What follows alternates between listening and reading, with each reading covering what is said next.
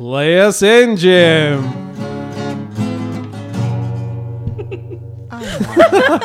Oh, wow.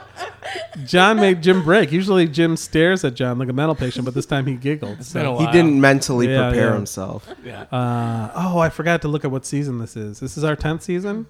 Oh my God. I'm going to say season 14. No, that's not 23. True.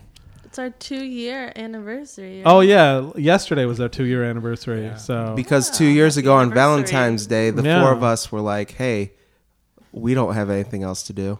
Well, we didn't record it on Valentine's Day. Yeah, I know. I'm pretty sure we didn't do it. It was released on Valentine's Day. It was released on Valentine's Day. Same difference. For all the lovers out there. Oh, yeah.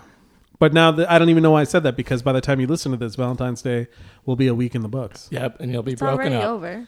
By the way, I was talking to my dad, who's still in India, and he said Valentine's Day is a huge thing there now. Like, they have, like, signs up. They sell all the tchotchkes and such. Oh. And then Pakistan banned Valentine's Day. Because it's too commercial? Exactly. They want it to be about religion, like it originally was. No. Yeah, the beginning of Valentine's Day, or the saint that it's named after, it's Saint Valencia. Yeah, it's not a. No, I'm just kidding. It's Saint Valentine. Yeah. Valencia, that's orange. Still unnamed guest. So no one knows who you are at this point. You could do anything. You're an absolute mystery, even though your name will be in the description of the episode. But I always like to pretend that, because I feel like sometimes they'll just go from episode to episode. So it's a mystery for a very small percentage of our audience, of our sizable audience. But it's the first episode of our new season. I was on vacation in India for a month, and then, life gets in the way. You kind of enjoy like not having to spend all your weekends editing. Then we have class and stuff, but we're back, and thanks for sticking with us. If you're still subscribing to us, like if you didn't, I don't know how some people will be like, I haven't seen anything in 2 months, so I'm going to cancel my subscription. They thought you just stayed in India. Yeah. Well, a lot of people did. Here's because you keep posting Instagram pictures. But see, I have friends that do that will post up. They go traveling and then they'll post pictures for like a year afterwards, and they don't mention they're back. Why? Just do it all at once. Yeah, but see, then you get flooded with stuff. I believe in quality over quantity. Someone, Ellie in our class, suggested the hashtag Latergram. Then people will know. I like that. Okay, our guest liked that. What does the group feel about it? I feel like I like that. Well, I interrupted our guest. Guess what were you going to say? Well, what I'm wondering is how long after you go somewhere is it like appropriate to post a picture from there? Well, my friend, he takes really good like landscape and nature photography stuff. So he's posted stuff for like up to a year. Like he'll post something every day, but they're really great pictures. Mine are more funny and kind of pointless, but I don't know. Like, is there really Instagram etiquette in that respect? Yeah, I know there's no law. Yeah. Well, do you feel cheated then to know, like, if you see a picture by me and then realize that I'm back? Not at all. I wouldn't even think that. Okay. So I'm going to put, I think let's resolve to put Latergram on here. You know what I feel, like Tony? Mm-hmm. I feel like you should just keep posting them and make everyone feel that you just have, no job. You just travel the world for your entire life. Oh, that's what I thought about my other friend actually that did it. My friend no, he's been back for months. But I was like, rather than feeling cheated, I felt cool. I was like, oh, that's cool of him, Mm-hmm. So you know what, John? That might be a better idea. That'd be great. It'd be like faking your own death. Except you're faking your life. Yeah. Yeah. A bon vivant. Yeah, that's what Instagram's all about, faking your life. Anyway, welcome to the After Improv podcast. I'm rusty. This is going to be a rusty episode. Stretch your mouth out. Together. Anyway, welcome to the After Improv podcast. I'm your host, Tony Augusti. Here as always with the wizard, the warrior, and the maiden true. Let's see if I can remember this. Our names. Jim Harper, he's the wizard. That's one of them. John Yar, the warrior. That's and me. Heather, I always know Heather, the maiden true. Mm-hmm. And Boss is here. He spent a month with his foster family, and he had a great time. And now he's just like laying like he's almost dead, but he's not. That used to worry me when I first got him. Greyhounds are very laid back. See, doesn't he look like he's dead? Yeah. Yeah. Oh, his eye moved. So anyway, this is our. I feel like it's our 10th season, but I might be wrong. But we're getting ever closer to 100. You can fix it in post. Yeah. Wow. Yeah, and I think we resolved if we ever made it to 100, we were going to do the 100th episode naked. I believe that. Listen, I tried to get naked on the podcast. That's true. Before, and Yeah. you wouldn't let it happen. But you were drunk. You were in a bad state of affairs. In so. these leather seats? Yeah. Are those leather pants, by the way, or fake leather? They're fake leather. Oh, okay. Yeah. Are you like? Is that for comfort or is it for like ethical reasons? No, it's more economical. Oh, okay. Do you eat? So you eat meat and all that? I do, but not a lot. Okay. Yeah. Is that for ethical reasons? No. Okay, good. Did you Because that would be I'm really more for weird. health. Did you All right. announce our guest yet? No, not yet. Okay, You know. I'm still a mystery. Yeah, I know. I like to preserve the I like mystery a it. little bit. I mean, they can always look at the description. Anyway, our guest tonight, Jim, now that you so rudely... I just Jim. wanted to Uh, make sure that you didn't skip it. See, I'm already adjusting your levels, Jim. See? Already down. got excited. See? Can't modulate like that, buddy. Our guest is former member of the Go Comedy Launchcast. Actually, that was one of the first groups I ever saw perform at Go Comedy. So we've had some other members of there on there, like Tim Lally's been on, Jake has been on. I think Lauren Kozlowski. Lauren who? Kozlowski. Oh, I was thinking of like a girl Lauren. Oh, yeah. I know. I was Come I was on, Tony. Boy, Lauren. I was thinking LAU. Okay, that's a Yes. normal thing, but then I thought LOR. Lauren. Yes, Lauren. I think it's a very normal man's name. Check out the Roach Coach podcast if you have a chance, but listen to all of ours first, then listen to Roach Coach. And Jennifer Bloomer. She is a former beauty contestant winner. Is that right? I am. She got a weird look on her face when I said that. She's met the Queen. Which one? No. Which No? Uh-uh. Oh, man, it's somebody else. What? Well, when you told me some of these Tony. things, you were drunk. Oh, are you thinking about the knighting thing? Yes. Oh, so that was not done by a queen. Oh, Yes. okay. So she's been knighted. Yeah. So she has appeared in a music video, like a real music video. And she's been in a ton of sketch shows. I think that's somebody I definitely want to talk, something I want to talk to you about, because I think you're what I consider a successful auditioner. Like, you seem to have a knack for it. That's my thought. You might disagree with me. She is a currently member performing at Comedy Sportz. And what else did I write here? Oh, yeah. Also, Erie Canal Theater, which their current season you can check out on iTunes. Again, after you listen to all of our episodes, you can listen to Laugh Again. And also there's another one okay. called The Fallen. Oh, The Fallen. That, Erie Canal just did recently. Oh, really? Okay. Interesting. Oh, because that's part of their new model, right? They're kind of like rotating faster between shows and things like that. Yeah, although this is a new model because this is their first scripted thing that they've done. Oh. Yeah, written by Joel Gray. Oh, okay. Shout out to Joel. I know Joel. And also, you're currently studying sketch writing. Yes, And at the end. yeah, there's a lot. You're a very interesting guest, and we're glad to have you. I'm and also, very happy to be here. I might mispronounce your last name, Probably. but it's probably. We'll start off with that. So, give a warm round of applause and welcome to Andi Maziarz. Oh my gosh, you got it right! Whoa! We are off to a good start. So, what percentage of the time do people get your name right on the first try? Would you say? The percentage of people that get it right, 5%. Oh, it's that low. It's so low. I was going to say Marzi is. The Z's scare a lot of people. Once they see like multiple Z's, they're just like, and they just give up. So, what is the ethnicity of that name? What is the roots of that name? Polish. Okay. And I actually just looked up on Ancestry.com the other day what it means in Polish. Because it's not like if you put it in Google, it's not like a normal Polish word. Okay. But I guess it means, or it's based on something like the one who greases the cart or something like that. I think it's the same, like you get things going. Oh yeah, so you're like a go-between. Oh, no, I literally think that it was about a person who in the old days would grease a cartwheel. A mechanic. Or like, yeah, like, I don't know, for some reason. No, that was just maybe were jobs that specialized? Like that was their only job. There's a lot of Imagine that's your job. That person probably made their own grease. That's a Polish joke, I think, in the making. I right know. There. That's why like kids of the up and coming kids like millennials don't know about Polish jokes. Yeah, that's true. Yeah. So it's interesting because that's all I said. No offense, when I was growing up, and of course jokes about Jewish people, right? No, just me. Okay. Anyway, PewDiePie. And blondes. yeah. Are you from another country originally? I'm from here, but Polish was my first language. Okay. I can hear it. Yeah. I didn't hear it until I talked to you tonight. Really? A lot of people, I don't know, it's half and half. Some people say they detect an accent on me, and some people say they do not. Yeah, so, there's maybe you just have an ear for that. Yeah, your voice says, I'm just used to hearing accents like of people. So, yeah, like I said, talking to you before, but it's usually been in louder areas like the Go Bar area. Yeah. So when you walked in here and you were talking to my dog, and I was like, oh, it's like, that's interesting. Like I can hear like a lilt, So how is it that Polish is your first language, but you were born here? Yeah, so my family moved here, and not too long after they moved, I was born. So they didn't speak much English by that time. So I did you have a grandmother in the house or?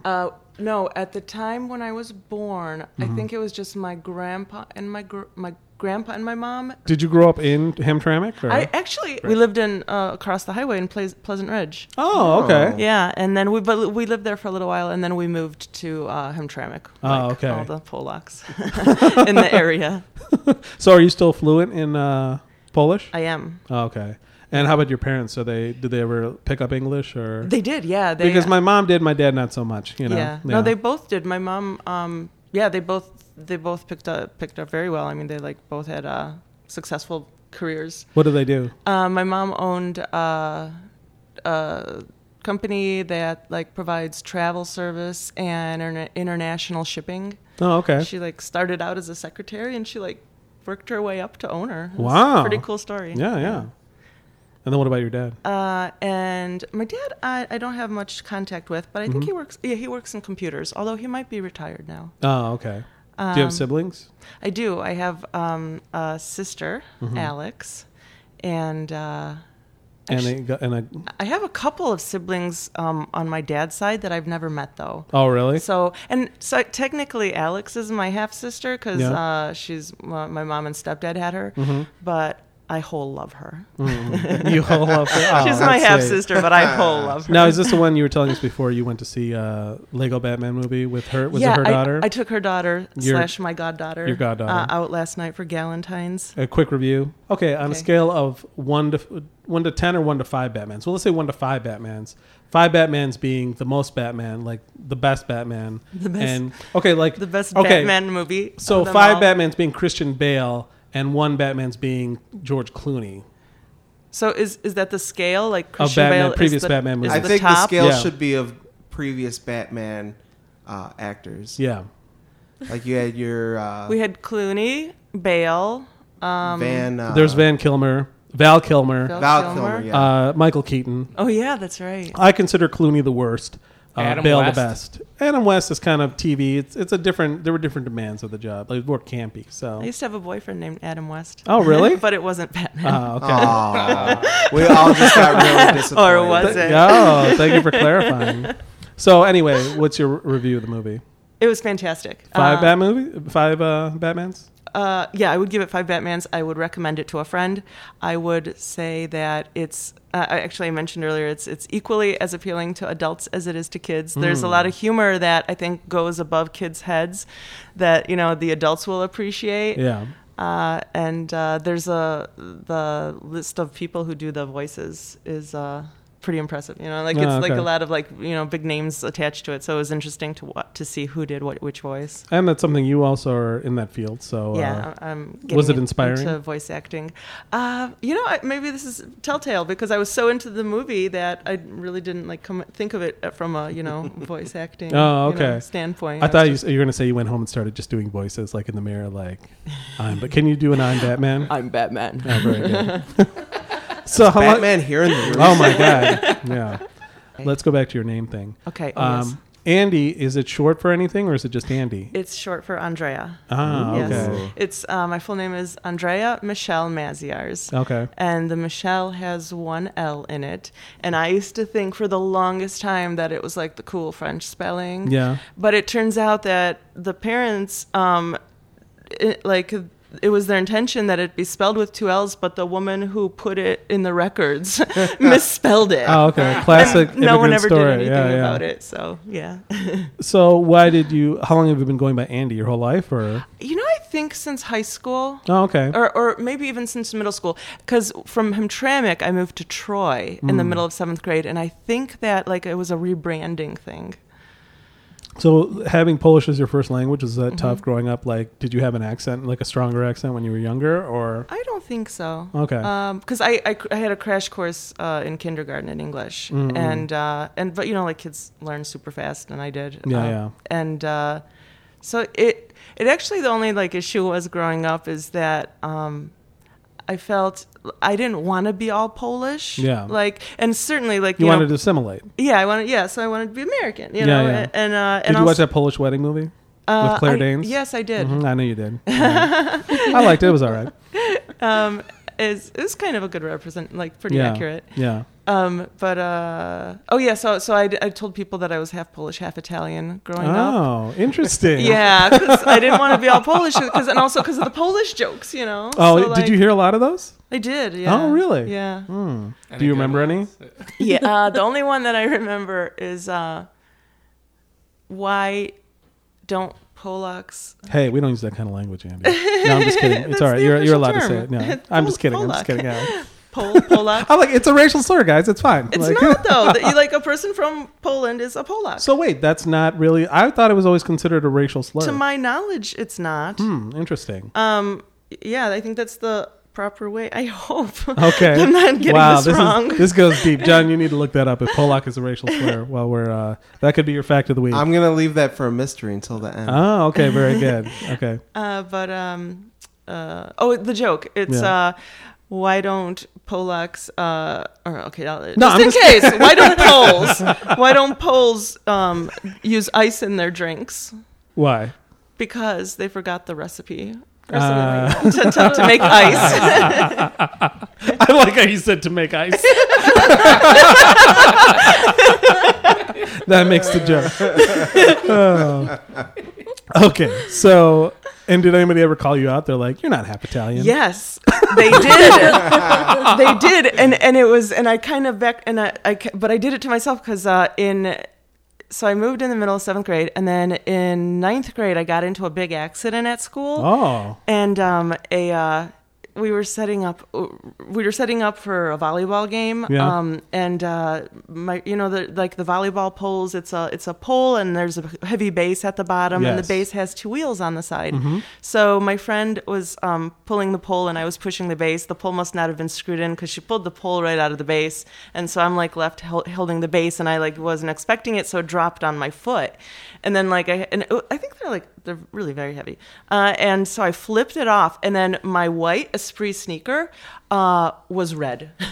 And so I take off the sneaker and tear my sock off, and my 2 toes are hanging by their side. And so I think it just they popped off. Oh man. Yeah. So I went to the hospital, and I was in the hospital for a couple of weeks. Now, were you freaking out, or were you taking it with that I was typical? In shock. Oh, really? I was in shock. Because I know Eastern Europeans tend to be very stoic and be I think that's I just am my that in life. Really? Yeah. I think I'm pretty even keel. Yeah. Okay. But yeah. So then I was in the hospital for a while because they had to reattach it and reconstructive and stuff. And so how long is a while? Like a month? No, a few weeks though. Okay. And so I would have people from school would come over to visit me. This was actually pretty cool. Yeah. And we were technically you're only supposed to have 2 people in the room at once. Mm-hmm. But I had a bunch of people came to visit me, and which was just nice for morale. And one time all my a bunch of my friends were there, and my parents were there, and my dad came. And so I start talking to my dad in Polish. And this is the dad that I don't really see very often. Yeah. So I thought I was in the clear saying, yeah, he's Italian. Yeah. So you're talking in Polish. Yeah, too? so I'm talking in Polish, and then one of my friends is like, "Hey, I thought he's Italian," and I was like, and then I was busted. But did it really help though? Because it sounds like people still made fun of you for being Polish. Yeah. So no. Yeah. I didn't. I think that's crazy though, that of all the things you chose Italian. You know what I mean? You're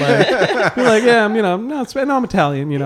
Because they're probably the second cool. most. After who else has made fun of besides Irish? Oh yeah, Irish. That's true. I think, I guess I don't old school, back in the day, they used to be made fun of a lot. Have you ever been back to Poland? Yeah, I used to go every summer when I was a kid. Oh, okay. And I feel very fortunate for that. Yeah. When was the last time you went? I haven't been in about 20 years though. So. Oh, okay. Yeah, well, I hadn't been in 10 years since I went back in December to India, not Poland. I should clarify that. Yeah. I'm full Indian. Awesome. I'm not, guys, I told you before I was, half Indian, half Italian. I'm actually, I'm full Indian. What? Yeah. Name is Italian. Yeah, it's true. It's Tony. Yeah, Tony. People, the weird thing is when I was in Italy, when I went to Italy before, this happened to me and no other people in my group, of which there were Indians.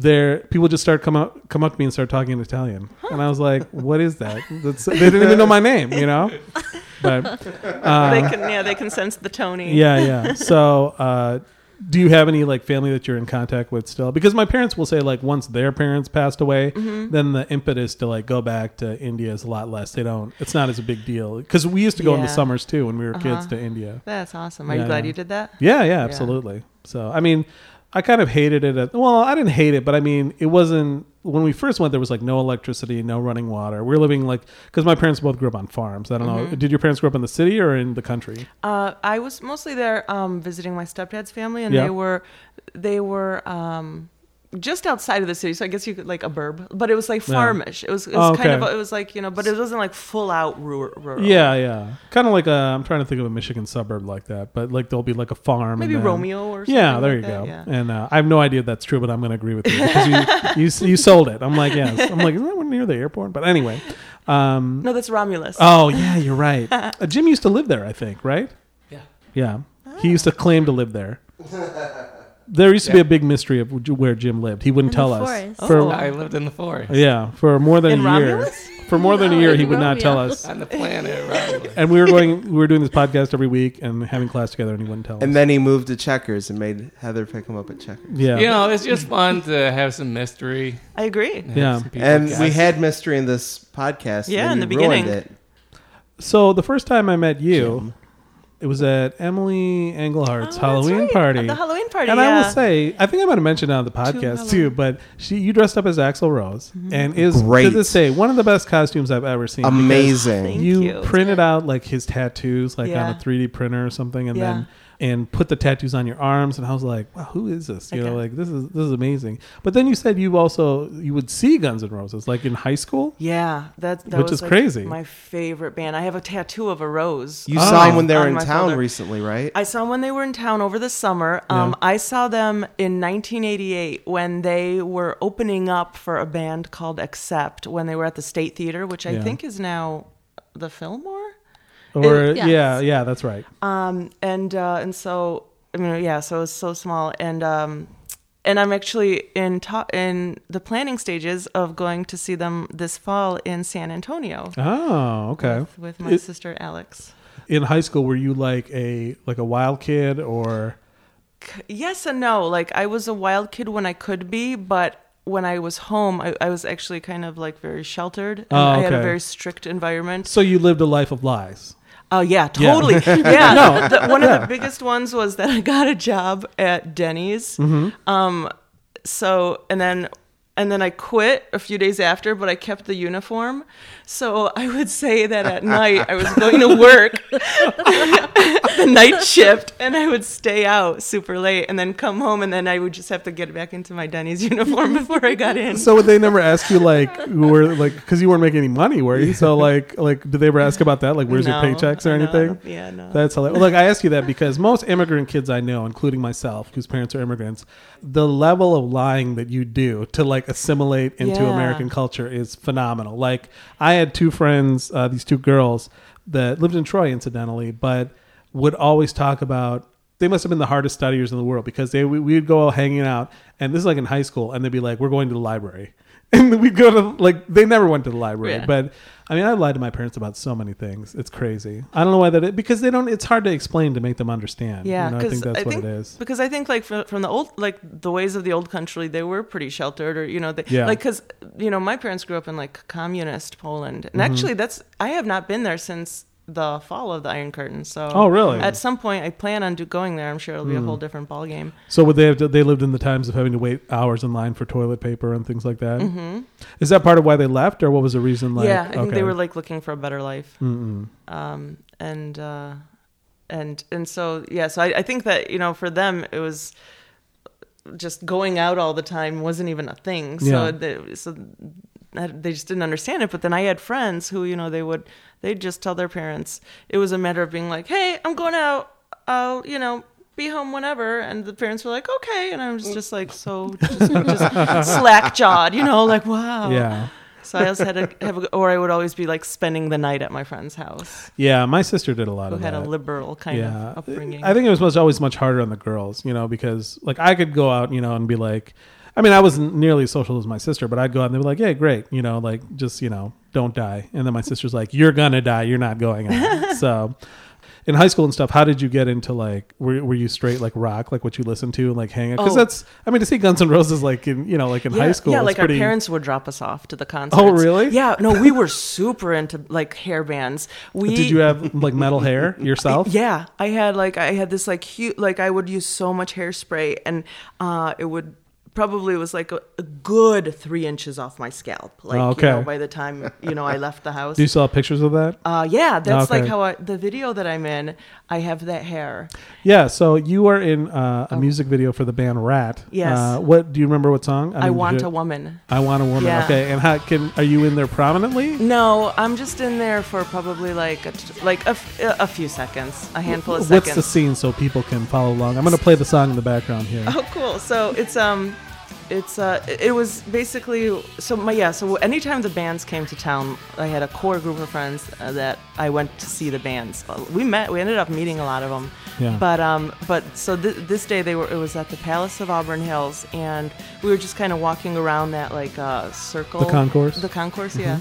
And there was just the film crew there, and they said they were doing some filming for the band and just kind of stopping, you know, random chicks. Yeah. And so, you know, so they're like, yeah, do you want to? So they stopped us, and you know, we were just kind of hammed around for the camera, and then a few months later, my best friend in high school, Vanessa, and I were watching Headbangers Ball as we did every Saturday night. Oh wow, you're a total rock chick. Oh, totally. Yeah.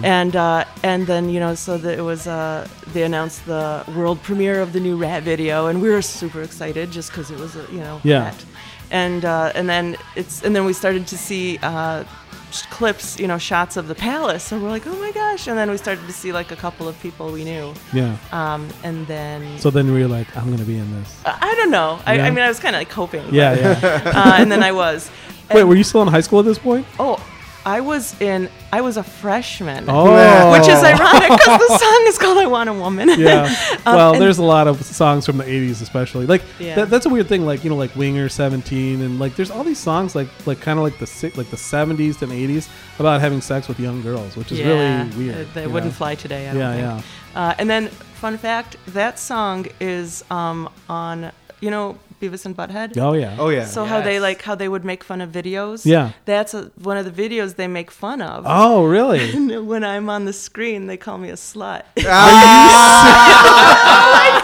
I think that's great. Like being called out by Beavis and Butthead. That is crazy. Yeah. Wow. So like, did this make you like famous in school and stuff? No, I wouldn't say that, because by the time that came out, I was at Michigan State. Did that make you famous at Michigan State, or were you recognizable from your No, days? definitely not. Yeah. Did you ever write like Mike Judge, like, "Hey, no, I'm the girl you called a slut"? Yeah, no. Well, if you ever meet him, that's a great story. Totally, it's a great icebreaker. Yeah. So, but you indirectly called me a slut. Yeah. Hey, I know you need some people to do some voice acting work. Right. I know, really. Slept before. Yeah. If you don't want a lawsuit. Yeah.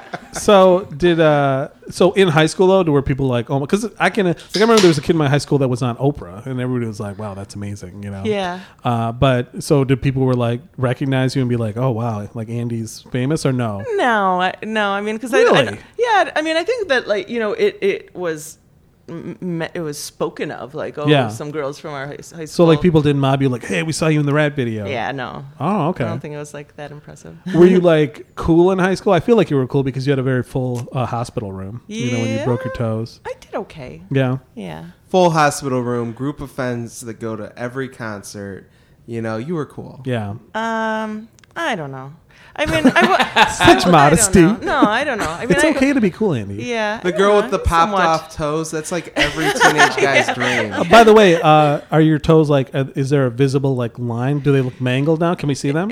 Yeah. Okay. Yeah. And you know what? It's been a long, like, I uswant to be so embarrassed by them. Well, this is a big step then. This is. Yeah. I used to be so embarrassed by them, and like I would, to the point where I would, you know, not want to go to the beach, or I would, like, purposely wear closed-toed shoes, and then yeah. at a certain point, I just got over it. And was it therapy? Did therapy help you with that? Or? No. Okay. No. Seriously, do you want to see? Oh yeah. If you don't want to. No, that's okay. Oh, damn it. In the summer, because I have boots on in the summer. Okay, that's maybe I'll fine. pull you aside and be like, hey, remember that? Can you like that feel toe? them or what are they? Yeah. Okay. But if Wait, you want to feel her toe? No, I mean, no. Can Like she on feel? can I feel them? Oh, I see. Oh, yeah. Do you have reduced? If any more were to have like popped off, Yeah. I would have had to learn to walk all over again. So Oh, wow. as far as toes popping off, it wasn't as bad as it could have been. Which toes? The big toe and the one next to it. Oh man, those are the worst too. Yeah. So did people talk about that at least in school? Oh, I don't know, but I Who were you? I got to miss a lot of school though. Okay, I was And gonna say like liked either that. of these events would be huge events in my high school. You know, Yeah. like somebody was in a rock video, and then also someone I don't know, lost though. almost someone their two toes got cut off at a school And it's thing. the same person. Yeah, it's the same person. You would have definitely been cool at my high school. So. Wait, which high school was this? When Troy, Athens. Troy Athens. Yeah. Oh, okay. We played them in lacrosse. Which one? I went to Novi. Oh, okay. Class of '94. Shout out. Then I don't know why I shouted that. So you went to? Oh, We know. I'll cut that out. Anyway. Oh yeah. How long have you been doing improv, Andy? Okay. So I'm just gonna get this so we get it out of the way. Then we're gonna go back and circle around. Okay. But don't worry, it's all in my head. Okay. All right. I did improv for about a year in LA in the early 2000s. Oh, okay. Where at? It was with a teacher named Jeff Doucette. So it wasn't like at a, IO or Groundlings or Oh, okay, just a private institution. It was. Was he like an acting coach / Yeah. improv coach? Well, no, because he's a professional. He's a professional actor, and he. That name sounds familiar, actually. I'm sure you've seen him and Okay. stuff. And Is it DUCETTE? Okay. And he but so he's a like character actor, but Yeah. he also is a improv. He's Yeah. way into improv. Yeah, So yeah. and it was actually my friend who was living there, who I knew from Michigan State, who ended up introducing me to my now ex-husband. Okay. And my ex actually did improv. Oh, And really? So him and my friend. Did you meet through improv? No, so I met him through that friend of mine from Michigan State. Oh, okay. And they were both doing improv Can you name together. them? Sure. Okay. Yeah, my friend from Michigan State was Corey. Okay. And my Is that a girl or a guy? I'm it's gonna say a guy. Yeah. Okay. I feel like I'm firing on all cylinders here. My guesses are all right so far, so I'm glad. And then my ex's name is Nathan. Oh, And okay. so they both did improv, and Nathan was like, I think you really like this. So I started doing it, and I did, but I only did it for like a year, and then the other stuff came up, and life kind of took me away from it. And then, So what did you study at Michigan State? I studied James Madison College. It's kind of like political science, more Okay. or less, and specifically like international relations. What did you want to do? Just I don't know what I wanted to do. The only reason that I took that major is because I didn't like math, and that was the Oh, I'm only right with major you. that didn't require math. I'll tell you another one is journalism. Oh, really? Yeah. Oh. Well, you could. This is what I did. I'll tell you. I took Did you go to journalism. state? No, I went to Wayne State. Okay. So I did go to state, but not that state. The Okay. other state. A state. Yeah, a state. You had to take a math class. So then they make you take like a qualifying test, and I just tanked the test. I would like to say I did it on purpose, but I'm just really bad at math. So I qualified into like algebra, and man, I aced that class because Well, Tony, I took the test and did well enough on the test that I didn't have to take a math class at all. Wow. See, that's what I did with Wow. English. I never took an English class in school at Wayne State because I tested out of it. But anyway, so you could have been a journalist, but it's fine. I'm not one anymore. So that was the only one you didn't. You hated math that much? I mean, I say that in a questioning tone, but I hate math that much. Yeah, I wasn't into it. I didn't like it. Yeah, I did. Yeah, I guess I would say that. So No. you didn't think about it like job wise, like what you were going to do with that? No, or not at all. what did your parents say about that? I think they just wanted me to go to. They were happy that I was going to university. Oh, okay. So they weren't like you have to be this or that. Oh no, they were. Oh, okay. I was going to say, I was like, Yeah. that doesn't sound like immigrant parents I know. Yeah, no, you know? because then once I got to the end of college, they kind of strongly strong-armed me into going into law school. And it made sense because a lot of people in that major did go into law school because they weren't giving out political scientist jobs. Actually, a lot of people in journalism go to law school too. Oh, really? Yeah, because of like the writing aspect of law. So because pre-law you can take anything, as you probably know. So a lot of political science majors and a lot of journalism majors go into law. Oh, I didn't know that about journalists. We're living parallel lives here, except I've never appeared in a rock video yet, and my toes are intact. So for now. Oh, well, that sounds like a thing. Wow, this is turning into like the Eastern Promises podcast. You've seen that movie too, right? Eastern Promises. I think so. Okay, you have. I think anyway, I have. I'm pretty sure I have. Okay, it's the one where they're in the bathhouse and the guys attack him. All the tattoos. I have a bad memory. Okay, that's good. That's fine. And but also like college was my first instance of being like free. And minus the Denny's uniform. What's that? Minus the Denny's uniform. Minus the like little clips here and there of my stealing, Do you still have the Denny's uniform? No. Oh, okay. Yeah. She still tells her parents she's going to work.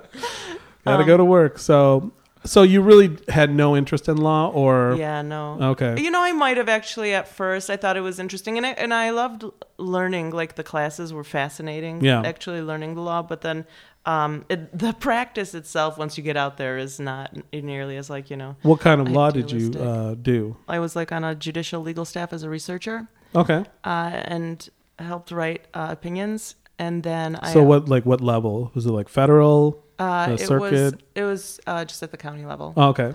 And then I was a mediator. Why do you say that with a weird smile on your face? Oh, I don't know. Because it was I guess later in life. So I don't know. Okay. So like there was like what is that like, trying to settle things out of court? Like divorces? It's like alternative dispute resolution. Oh, okay. So it's an alternative to going to court. You could go to a mediator and but that's different from a court referee, which is what the Jaycox brothers, their dad, did that. Right. Yeah. I think that he's an actual like judicial employee. Oh, okay. I believe. I'm not sure. Oh, so you're a third-party mediator. Yeah, I was. I was okay. I was just a neutral. So you were doing the judicial, like writing opinions and stuff. Was that in Michigan or? I did that in Michigan when I was in law school, and then I did it again after I moved back to Michigan from the West Coast. Okay. So you lived in San Francisco. Yeah. So after law school, I graduated that, and then I moved to San Francisco for 2 years. Mm-hmm. And I lived there for 2 years, and then I moved down to L.A. for 10 years. Oh, really? And then I moved back here. What was that time like in your life? Kind of crazy. Yeah.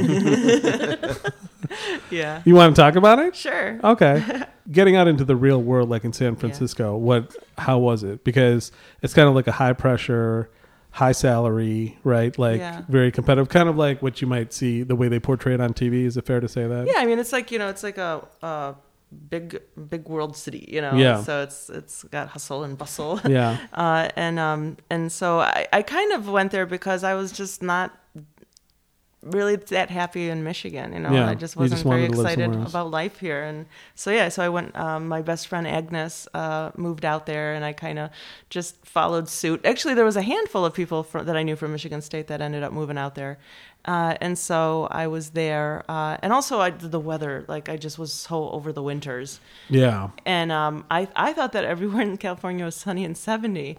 It's not. It turns out. Yeah, I visited San Francisco. It's definitely not like that. San Francisco is not nice. Oh my gosh, it can get really cold. Yeah. And it's foggy. It's rarely nice and sunny. It's super foggy. Yeah. In the city itself, and then you go across the bridge, and it could be very nice. It's an interesting climate. Yeah, across the bridge is where there. like George Lucas lives over there. So it's a very wealthy area. So, well, I mean, it's always been. I think the rent has always been. Overall, San Francisco is wealthy. It was like insane. I was like paying for a studio in 2000. Yeah, like something like 1,600 or something. Yeah. Like, which that's damn. not. Yeah. How? What kind of law were you doing there? You were working at a big firm? Or I was. Like we're trying to make partner. No, I was just trying to work. What kind of law? It was just general. Yeah.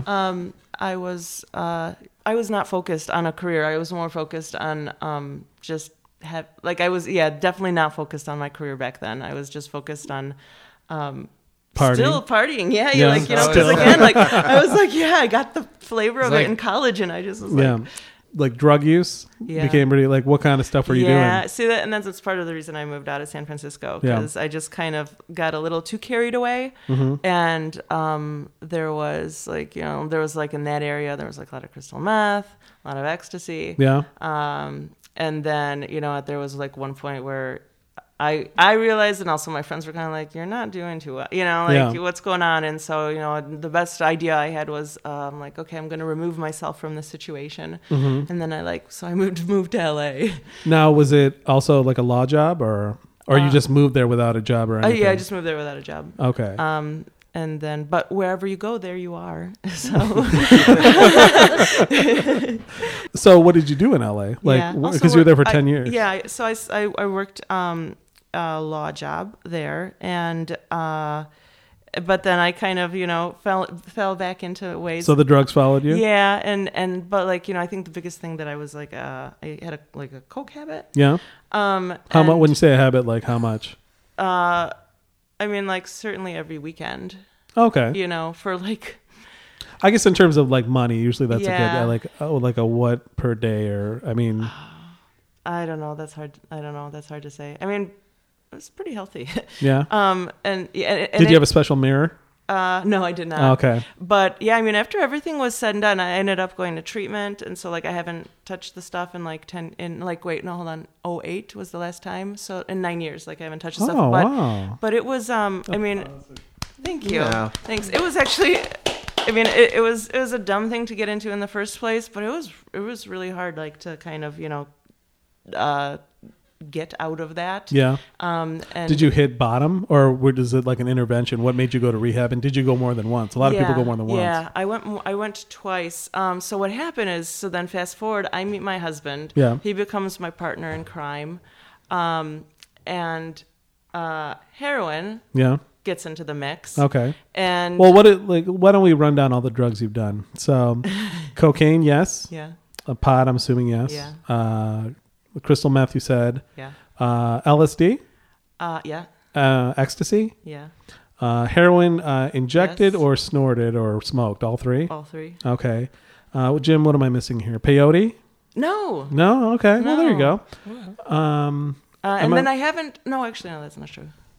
Okay. Well, say I was it. gonna say I haven't done Molly, but that's not true. Well, but Molly's just a pure form of ecstasy, yeah. right? I Yeah. have not done DMT. Oh, okay. We've I'm actually talked curious about this about as a that. group. I'm I'm very curious too. curious. Even though, I mean, you like- should stay away from it. The rest of us, we Yeah. should. Oh, yeah. We're not No. going to be You should enablers just on this watch. podcast. I'll be your designated driver. Yeah, all right. Yeah. Well, I've heard that stuff's not like addictive, but Right. you don't know. I don't know. So, of the drugs, which was your favorite?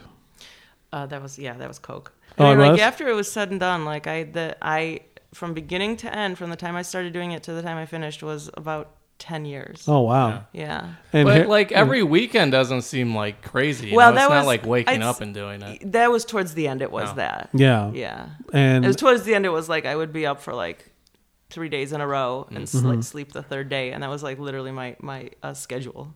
then, but heroin, you started getting into like heavily, or Yeah. That was. and that's what led you to rehab, or But I mean, it was both. Okay. And then. so was there a moment of clarity, or There was just a moment. Well, there was an intervention on my husband. Okay.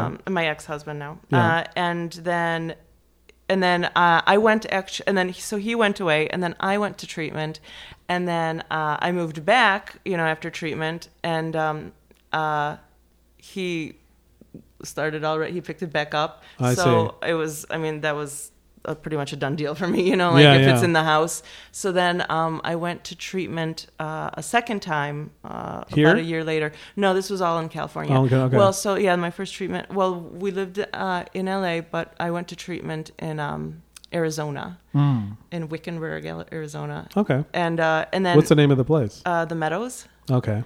And then I moved back, and then kind of fell back into it, and then went to treatment again. And then that time did not move back and stayed separated, and that's when it took. I see. Yeah. So if someone else is trying to quit, what's your advice to them? All hands on deck, everything and anything in terms of, treatment, there's inpatient, there's outpatient, there's support groups, there's different kinds of support groups. There is, I threw everything I could at it. I was doing acupuncture. I was doing, I was seeing like a addictions specialist like Dr. Drew.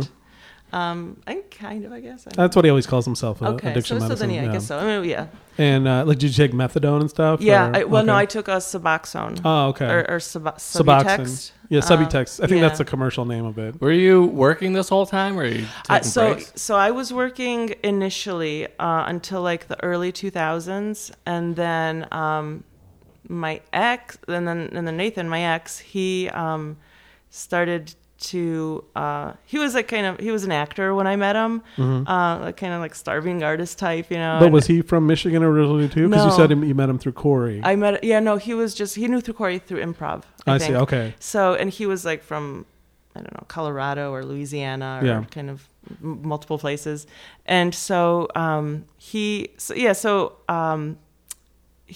introduced, but like I noticed like early on, like he just was like.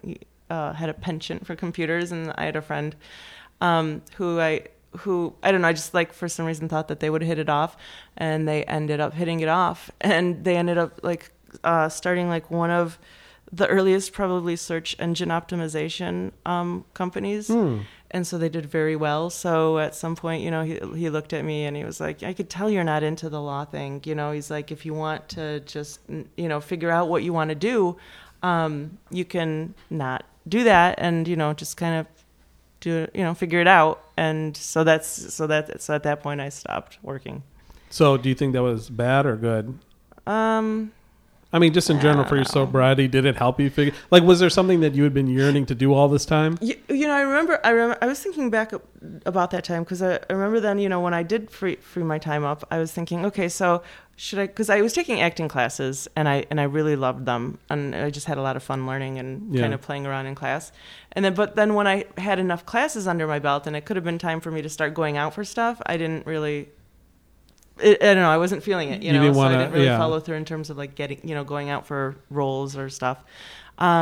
So yeah, probably, I think that I did not have something that I was, genuinely interested in, probably, and that I was just kind of bored, it was not helpful. Mm-hmm. So who was the first one in the relationship to do heroin, for example? Like, who introduced it? He did, because he was like, so I came from like, I brought the coke into the relationship, and then he was into like opiates and painkillers, and with that stuff, kind of, you get to a certain point and then it's not working anymore, so you keep on going up and up and up, and at one point, he's like. So you talked about how, like he, kind of fell back into that, and then you were like, I can't be part of this. Yeah. But I'm sure that seems like it'd be a very hard decision, like, because it's someone you love. And well, the decision was made for me when we were separated, and he ended up knocking up another chick. Oh, wow. So, and like, it's one of those that was one of those things that like, I'm glad it happened, because it's what finally made me, budge, because otherwise I was just like sitting back and holding the torch for him. And so that's a top tip if you want to get better, have your spouse impregnate somebody else. Yeah. All right. You heard it here first. Yeah. So do you have any contact with him anymore, or? Once in a while, not really though. Yeah.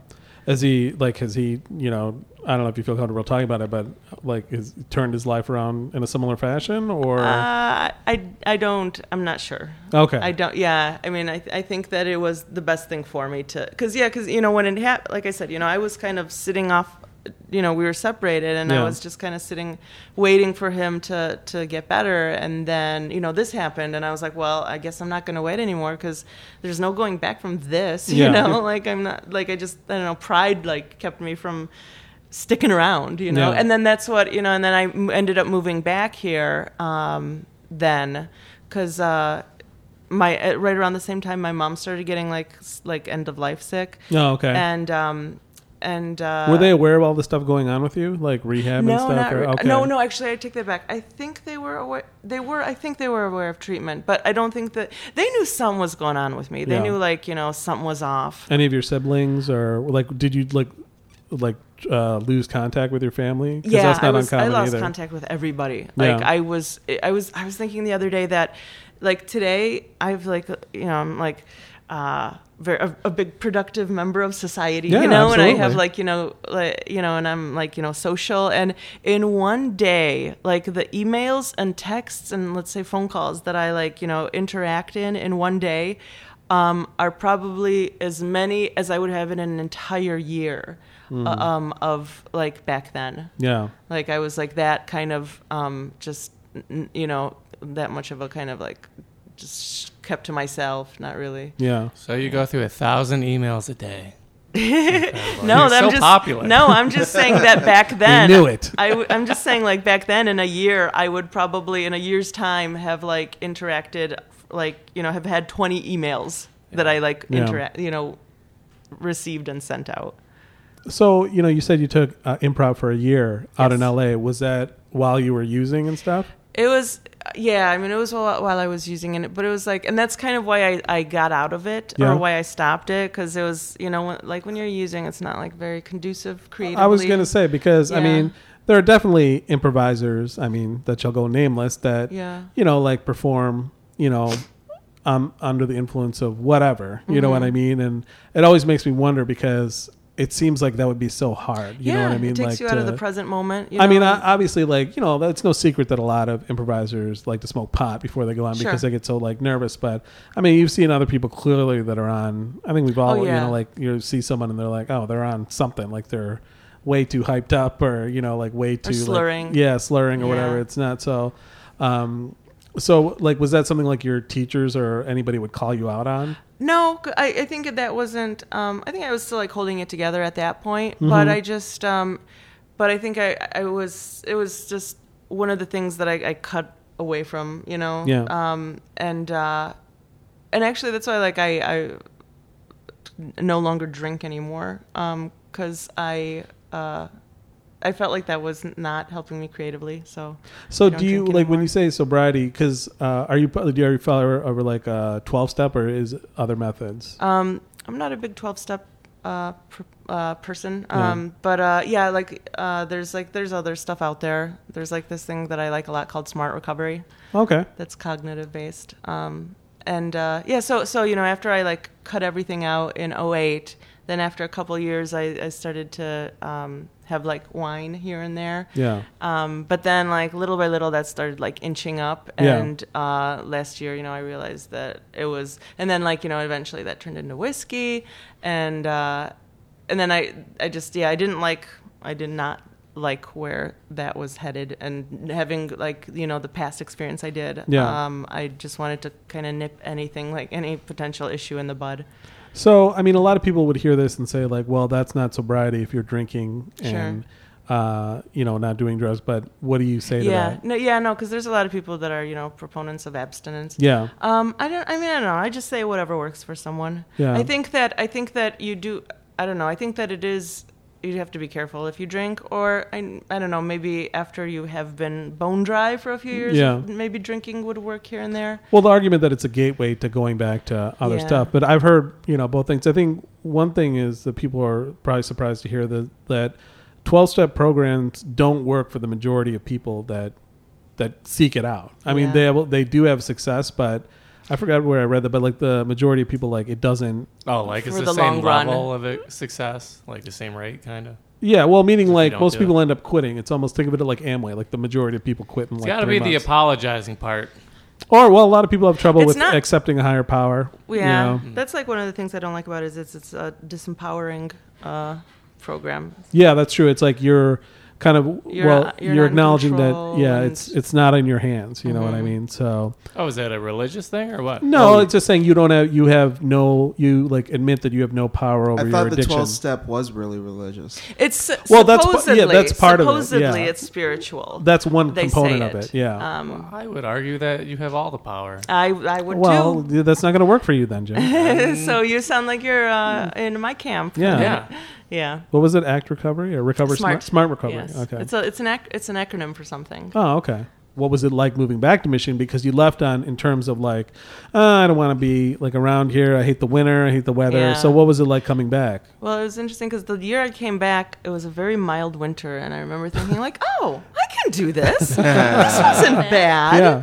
And then the next winter, we got hosed. I was like, oh yeah. Yeah. It was definitely a big change from LA. Oh, it was such a huge change. No, work-wise, what were you doing? Were you still doing law, or you're just out of that forever? So work-wise, actually, then I took the bar exam when I moved back here. Yeah.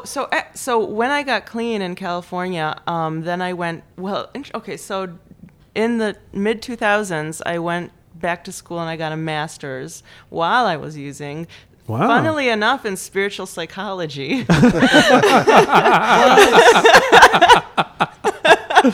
Actually, but no, that was kind of what got me to start to be like, what am I doing? Because it was very like, for the first time in my life, I was like, kind of self-aware, and I was kind of just. What inspired you to pursue spiritual psychology, and what is spiritual psychology? Yeah. How does it differ from regular? So it's very like person-centered. So, psychology. So psychology talks a lot about, what's wrong, disorders. This is like kind of the opposite. It kind of like talks about finding one's strengths and kind of playing on those. There's a new sect of psychology out now called positive psychology, and it is very similar to that, and it's just very and it's about personal growth. Yeah. I love that stuff. I do too, and that's for me was like a game changer. And funnily, Nathan, my ex-husband, his ex-wife had a degree in that, and when I first heard about it, I was like overall, I was a very immature person, and not like immature like, oh, he farted, but like immature like. I'm glad you clarified that, because that's exactly what I thought you did. No, I'm just kidding. Okay. But like immature, like I was like I would fly into rage a lot, and I would like just get jealous of people. Would you throw things? Oh, okay. Yeah, and well, what kind, like dishes? Like. Drawers. Oh, wow. Well, not all the time, but when you asked me that question, I had a flashback to an episode. All right, continue. So it's interesting that I think about it, because Nathan, he like was involved in putting me on two very like important like tracks of my life, like the improv and like, personal growth stuff. Mm-hmm. So maybe that was, that was his purpose. Yeah, the rough road in my to get journey. There. Yeah, but yeah. So where did you study spiritual psychology? There's a place in Santa Monica called the University of Santa Monica. Okay. And it's a private school, and it has majors like that. It has like four. Well, at the time I went, like one major was just like a general spiritual psychology master's. One was like consciousness, health, and healing. Kind of like. The more, I don't know, gosh, what would you call it? Metaphysical? Metaphysical, yeah. Stuff. Do you believe in that stuff? Yeah. You do? Okay. Uh-huh. And I think it's like done wonders for me as a person. I mean, like I said, that was like kind of the impetus for me like to turn the tide with not just, abusing stuff and Would myself. you say you've had like any kind of like religious or spiritual experience, like a defining moment where you felt a connection with the higher power? No, nothing. No, like no, not really. But just like overall, that's been something I've been increasing more. So like in the mid 2000s, I did that, and that's what kind of first made me think like. I don't. What am I doing? You know. And then, so, did you work? Were you practicing spiritual psychologist after you got your degree? No. So I got my degree, and that's when like kind of like the drug use, like kind of like really like that's when. Was it continuing throughout school? Because I can imagine being on coke when you're in grad school. Yeah, kind of, and that's actually why I started it. I started in law school as a study aid. Oh, okay. Nowadays it would be Adderall, right? Yeah, totally. Mm-hmm. And so that was kind of when it just like planted the seed, and then I went to treatment after that, and then right after I got done with treatment, I got another master's in law. Oh, really? Mm-hmm. Now, why did you get a master's in law if you? Because I thought I would go back into law, and so I've been like not working for so long that I thought that would kind of bring me something current, like, you know. Yeah, because if you have a big gap in your, exactly. you know, then people are going to be like, what's going on? You exactly. know? So I thought that, you know, I could do that, you know, and so kind of get my brain, you know, dust the cobwebs out of my brain. Did you have any aspirations to teach or being in the judiciary? Because those are kind of, from what I know, like people getting masters in law, like, yeah, it's not unlike journalism. Like a lot of people, if you get a master's in journalism, it's because you want to teach. Yeah. You know? No, for me, it was because it was just strictly to get back in the. Well, the master's was in alternative dispute resolution, because I thought, I'm like, because I actually decided, I'm like, I have a law degree and I have that spiritual psychology degree, and I you know, I kind of thought about, you know, maybe trying to do something that somehow fuses them together, and so I came up with that.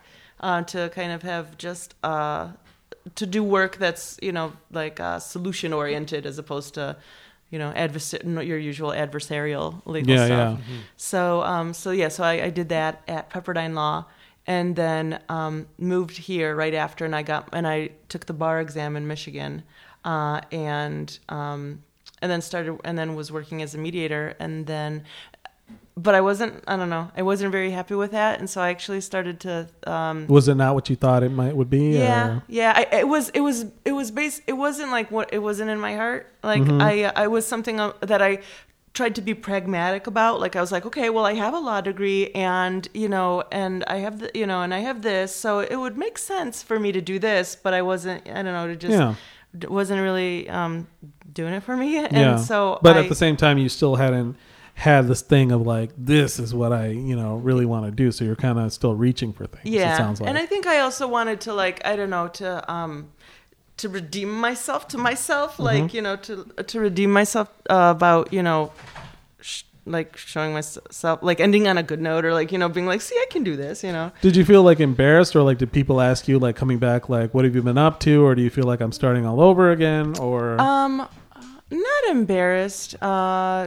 Kind of starting all over again. And actually that was a consideration, because I thought to myself, you know, a lot of people who are like starting out are in their like early 20s, you know, and by that time I'm in my like late 30s.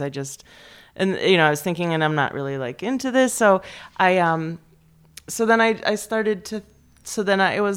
kind of sat with myself, and I'm like, what would I like to do? You know, what would I like get stuff, like just like get joy out of, you know? Yeah. And so I started to decide, and I decided to transition into being like a life coach, like a holistic coach. Like Hovich's dad, did you know that? Oh, I did not know that. Mm-hmm. Michael Hovich's dad is a life coach. I'm gonna ask him about that. Yeah, he'll love to talk about it. Oh, cool! Oh my gosh, I can't wait. Yeah. Or you can listen to his episode of the podcast too. He talks about it in there. Yeah, I will. So you have like clients and stuff that you. So then I was like kind of deciding to change into that, and then that's when both my parents passed away. Oh, okay. Sorry. And thank you. And so I kind of it was within sounds like 2 months of each other. Oh wow. Yeah, it was gnarly. Seriously, that was like a terrible year. That was in 2013 when I actually started doing improv again here. Oh wow. It was interesting. But yeah, no, that year was tough to say the least. And then I inherited the family business, the shipping and the travel service, which was run in Polish completely. And so like my Polish knowledge up to that point was just kind of, you know, it was a pretty conversational, but not business Polish. Yeah. So that was a whole new, you know, thing I, you know, learned, a whole new, you know, way of speaking. Yeah, new syntax basically. And exactly. And then I learned how to run a business. I mean, it was like nuts. Like, now, did your legal experience help in any respect in that? I mean, maybe. You know, I think that's never some. I'm always going to be glad that I have that. Yeah. And I think to some degree I did. But then I did that, and then after a few years I decided that I didn't want to do that, because I think then I think that maybe like that 2013 is when like the drinking kind of spiked, because I just. Now, had your parents talked about we want you to like carry on the family business and stuff, or they wanted me to. I have expressed that I didn't want to. Yeah, but they didn't. Any of your siblings, were they involved in the business? Not really. By that time, my sister got married. And she had her first kid, so she had her hands full. That you took to see the Lego movie. Yes. Okay. Yes. Yes. 5 out of 5 Batmans. Yes. Yeah. So then I ended up actually like last year selling that. Oh, okay. Yeah. Did you feel guilty selling it or no? No, I actually just because I realized like I hated it, like it was sucking my soul. So I just felt good that I was able to sell it and like the legacy remained there, Yeah. And so it's still going. It's still going. Did they change the name? Nope. Okay. What's it called? Can you say the name? Oh yeah, right? it's Ammerpol. Ammerpol. Yeah, okay. Like a portmanteau of America and Poland. Oh, okay. I like that. Now, was it, you said the business sucked. Was it that you didn't like to do it, or was it because it says it was all in Polish, so like their clients were mostly, it sounds like exclusively Polish, or? The clients were Polish. I didn't really deal with clients. I like kind of dealt more with like admin Okay. stuff. But it was so stressful because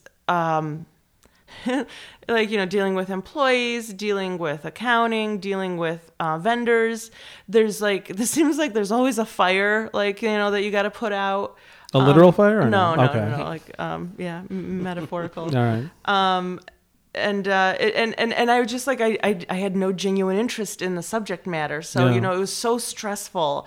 And like the stress was like, so high. And then like at the end of the day, I had zero like joy or satisfaction out of it. Yeah. And so that I just like that once I like sat down and I was like, what am I doing? Like it was so disproportionate.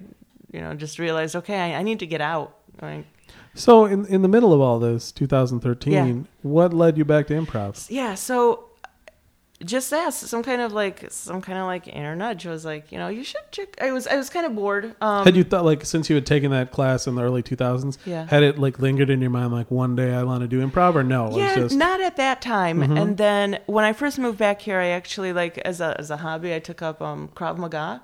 Oh, they just opened one in Oak Park. That's something I've always wanted to take. You should do it. But I'm afraid I'm going to... It's an Israeli self-defense Self-defense? system. They teach the army, You teach knife fighting stuff, too. It's basically a very practical self-defense system. It's not about like honor or anything. It's about getting the guy down to the ground and taking him out. Yeah, it's about like it's about like using, the direction of like, whatever they're doing, against Oh, it's kind of like judo?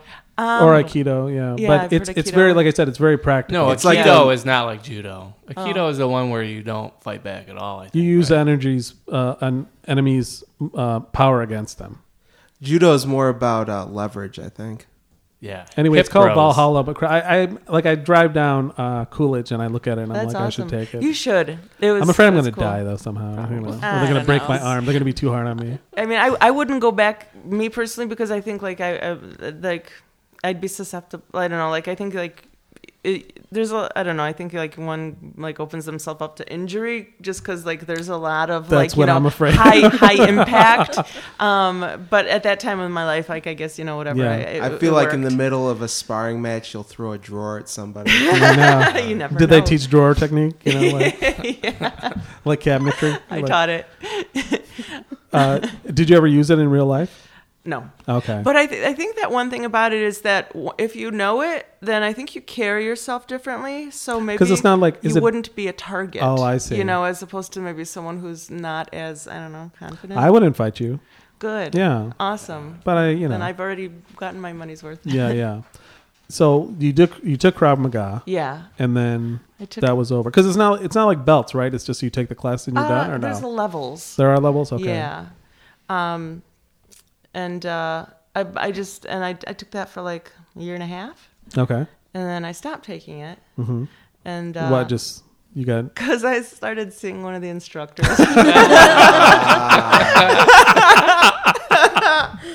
And then I stopped. Oh. And then I was like, I don't know. And then I felt weird, like showing up there. Like it wasn't anything like bad, but I just felt weird. Well, how long did you date him for? I don't don't know, like 9 months, something like that. I could see how that'd be awkward. Yeah. So it's almost like dating someone you work with, Totally. Yeah. Except you have to fight them. Right, yeah. Except you get to fight them. Like I could break your arm, but I'm not going to. Yeah. So, okay. So then you were, So then I was like, okay, I've got some free time. And then that's when the idea of coming back, of doing improv came to mind. And then I went in 2013 to, and I actually, I looked up Go Comedy.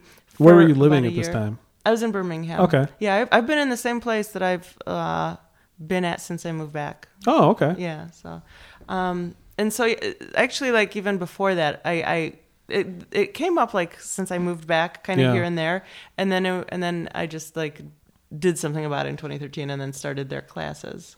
Okay, I could have sworn I talked to you one time, and you were talking about buying a house or something. Yeah, I bought a house in May, my first house that I've ever bought. Well, no, that's not true. So wait, you're not in the same place.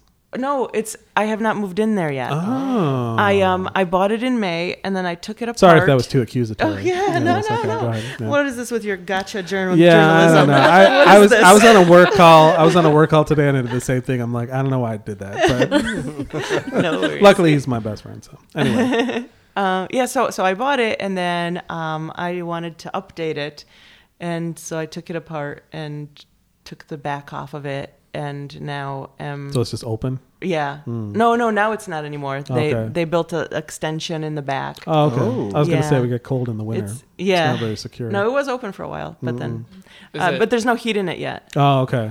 Actually, it is when open. is your projected moving date? May. Oh, okay. Yeah. Oh, okay. And so it's a year. Yeah, and it's also a part investment because it's a project that it's kind of like a trial basis that I'm seeing if this is something if flipping houses is a thing, and so this is kind of one big experiment at the same time. Oh, so you're open to flipping this house? Yeah, actually that's the plan. I'm gonna live there for a year or two for capital gains tax reasons. Yeah. And then hopefully flip it. I know a guy that would take great pictures of it when you want to sell it. Awesome. Yeah, he's a real estate photographer. Yeah, I do that. Is it?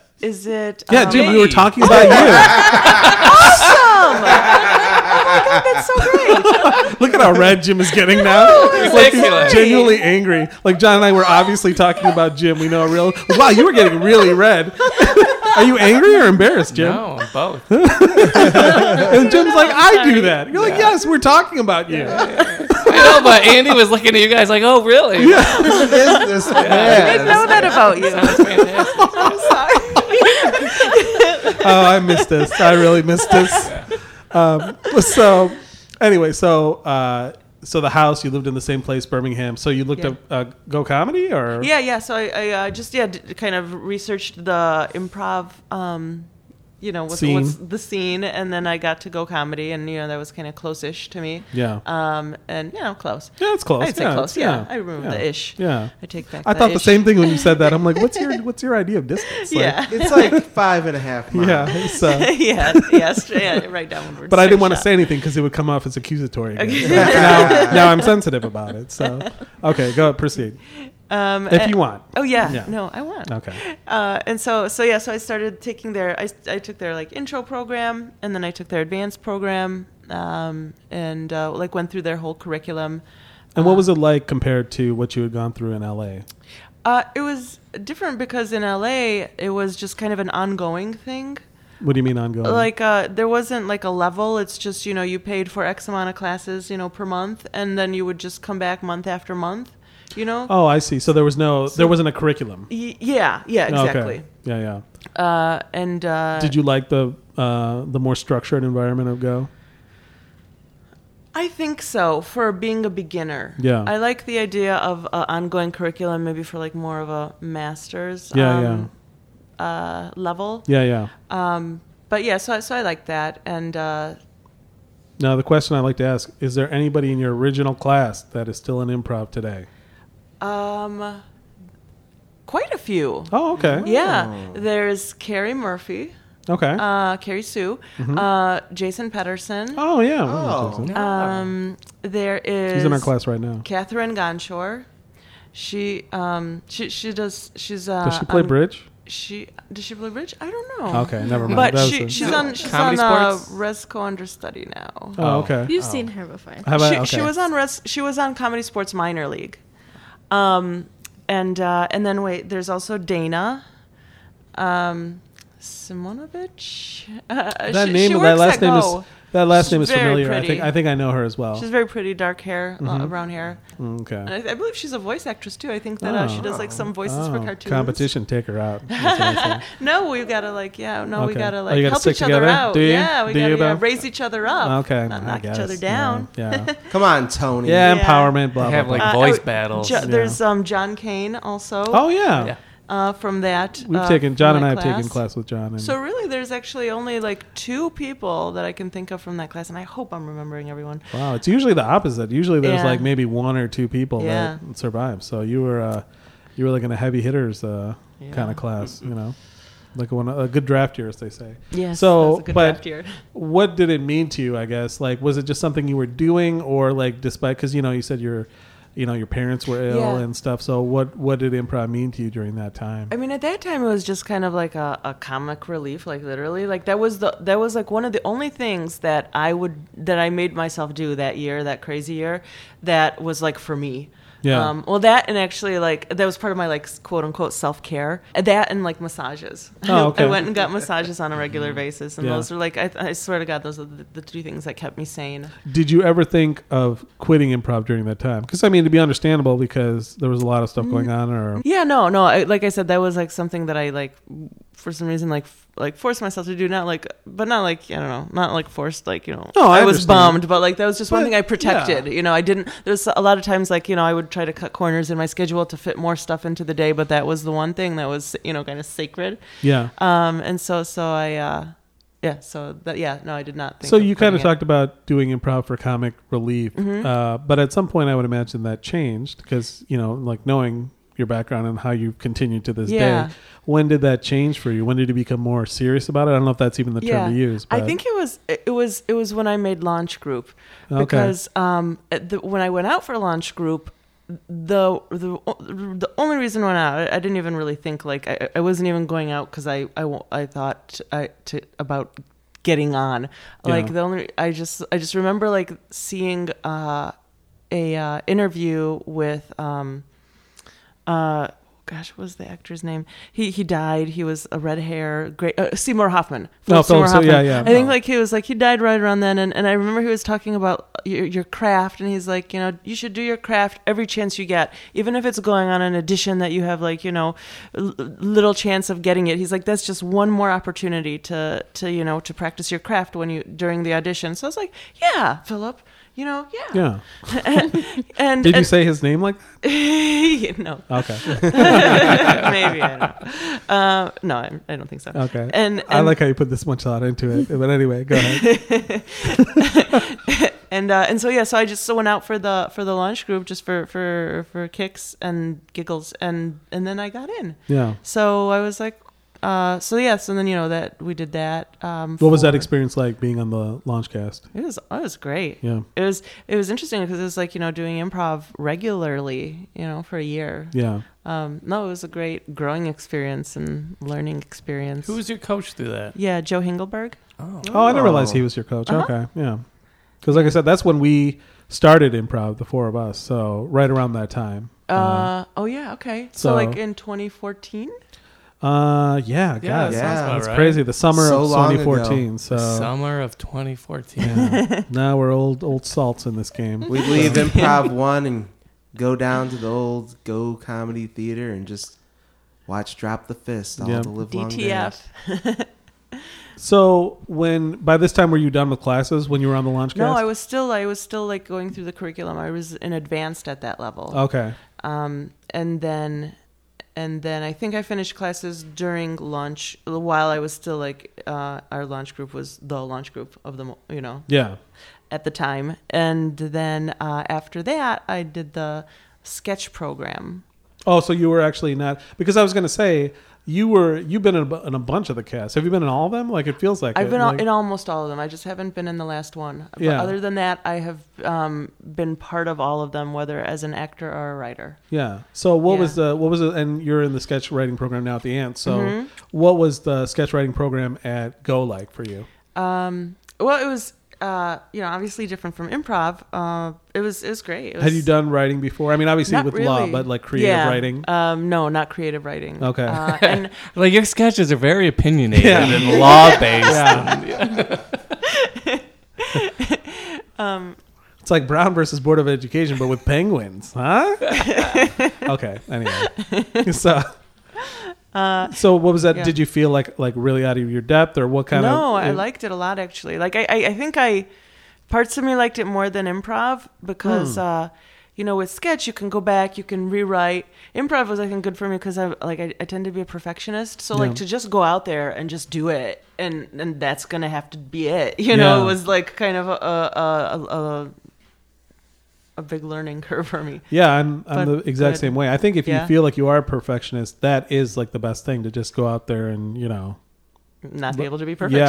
Suck. Yeah. That gets to another thing we're talking about is auditioning. Like I said, it seems like we talk a lot about to people. Well, two things. We're approaching our last class kind of ever. Jim and I have talked about it a little bit, and kind of a fear is that, well, we see people that are in classes, they're involved, they're there, and then classes end and they just like drop off the face of the earth, and they're done with improv. And I think, and I've talked to other people too that kind of have that fear of like, oh man, I hope. Well, there's some people you can tell that's their goal, is to get through the classes and then never do it again. Yeah. So, but there's other people here talking about, oh yeah, I'm going to do improv and blah, blah, blah. And then they just don't, So is that something you worried about? And because you seem to have dealt with it very well, and maybe you've kind of like alluded to it because you were saying about, Philip Seymour Hoffman, may he rest in peace, that, why are you laughing at that?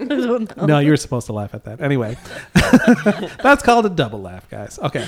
It's not called that. But anyway, I'm going to stop this. It is now. Yeah. Like doing your craft any chance you get, is that kind of what drove you, or how did you stay involved, or did you stay involved right away, or was there like a period after you're done with classes and Drop the Fist that you're like, I'm not doing anything? Well, after Drop the Fist was over, I took a little break. Yeah. Because I was at some point, at a certain point, I was, either whether it was like shows or classes, like doing improv related stuff like 3 or 4 times a week. Yeah. And so, after like year of that or more, like I just I don't know, I just kind of got burnt out. We totally understand because we were doing like 2 years of that basically. Okay, so there you go. And so then I kind of like I did kind of step away from it, but then how long was that? When you say a little bit? A few months. Like maybe the summer. I took the summer off. But then I missed it, and then I think that was the Detroit Improv Festival, and then I was like, oh, I really miss it, that was like a nice booster shot of it. So then I got back into it. There's a couple more times where I've kind of like eased off of it, but I feel like now I'm back, baby. Yeah. No. So what are your tips for auditioning? Because like I said, that's pretty impressive feat that you've been on almost every, like a ton of sketch show stuff. You were in a sketch show at Planet Ant, right? Thanks. Yeah. And then you've been in other stuff as well. In addition to that, is there something you do in auditions or a way you approach it that you can share? Yeah. I think a big help for me in auditioning was when I was the writer of the sketch show. When I was among the writers of the sketch show, and we were the auditioners for the cast. Mm-hmm. So it was super helpful for me to see other people come in and be, and see what worked, see what didn't work, and then to be able to take that in. Yeah. And I think the biggest thing I realized is to make solid bold choices. Okay. And not to and even if it's so when you get the sides before an audition, not to just go in and just read them, but to just make some choice, any choice. It might not be the choice that the writer, director, auditioner has in mind, but at least they see that that you're willing to go there. Yeah. And that you're not bland. Exactly. It's interesting you say that because I would say we had the exact same experience for our sketch show, like auditioning people. And I think a lot of us saw like, this is how I screwed up my previous audition. You know what I mean? Mm-hmm. And the people we chose really committed, to the part and went out there. And that was like the major difference. So it's interesting to hear you had the exact same experience. Yeah. Now, how do you deal with it when you don't? Because you said that you auditioned for Resco. this year and you didn't make it. Yeah. How do you deal with that besides like cursing and hexing people? Fortunately, like these days, I take things like much better. I think I have a much better. No drawer throwing. Yeah, I don't throw throw drawers anymore. Yeah. I was bummed. But with the Resco thing, but I wasn't surprised because that callback that I had, I didn't bring it. Especially in comparison to the other people who did, so I was like, I don't blame them. I was not expecting a callback. I was hoping for one, but I wasn't expecting one. So is that a thing too? Because I don't know, I haven't done a ton of auditions, but when I do, I feel like, I've had auditions where I was like, oh, this is bad. You know what I mean? Yeah. But a lot of times I just don't know. I'm like, I feel like I did good, but do you tend to know right away you're like, I killed this or I didn't? Like, have you ever been surprised where like you didn't get a callback and you're like, what else can I do? That's happened. In that case, I just ended up being confused and life goes on. It was, you're supposed to have all the answers, Andy. Come on. It was just I think the latest thing I auditioned for, and I thought that I had a solid audition. I thought I had a solid callback. Yeah. And I didn't get on, and I was just kind of like, oh, I was wondering, and I thought about maybe approaching like some people I know that were part of the pickers, not to be like, what the hell, not at all, but just to be like, what else could I have done, to get any like constructive feedback. Yeah. And then I know sometimes, just from, when I lived in LA and a bunch of my friends were in that industry, like sometimes, it's just sometimes it's just not a good fit, Yeah. Well, like as Mike McGettigan puts it, is our requisite Mike McGettigan reference. He told me when I went for my first audition, he's like, he's like, if you don't make it, it's not necessarily that you were bad or you did something wrong. It's just you're not what they're looking for. Yeah. Right now, how did you get in? You're doing like voiceover stuff. Yeah. So speaking of Mike McGettigan, he asked me to come on and do a project with Erie Canal Theater.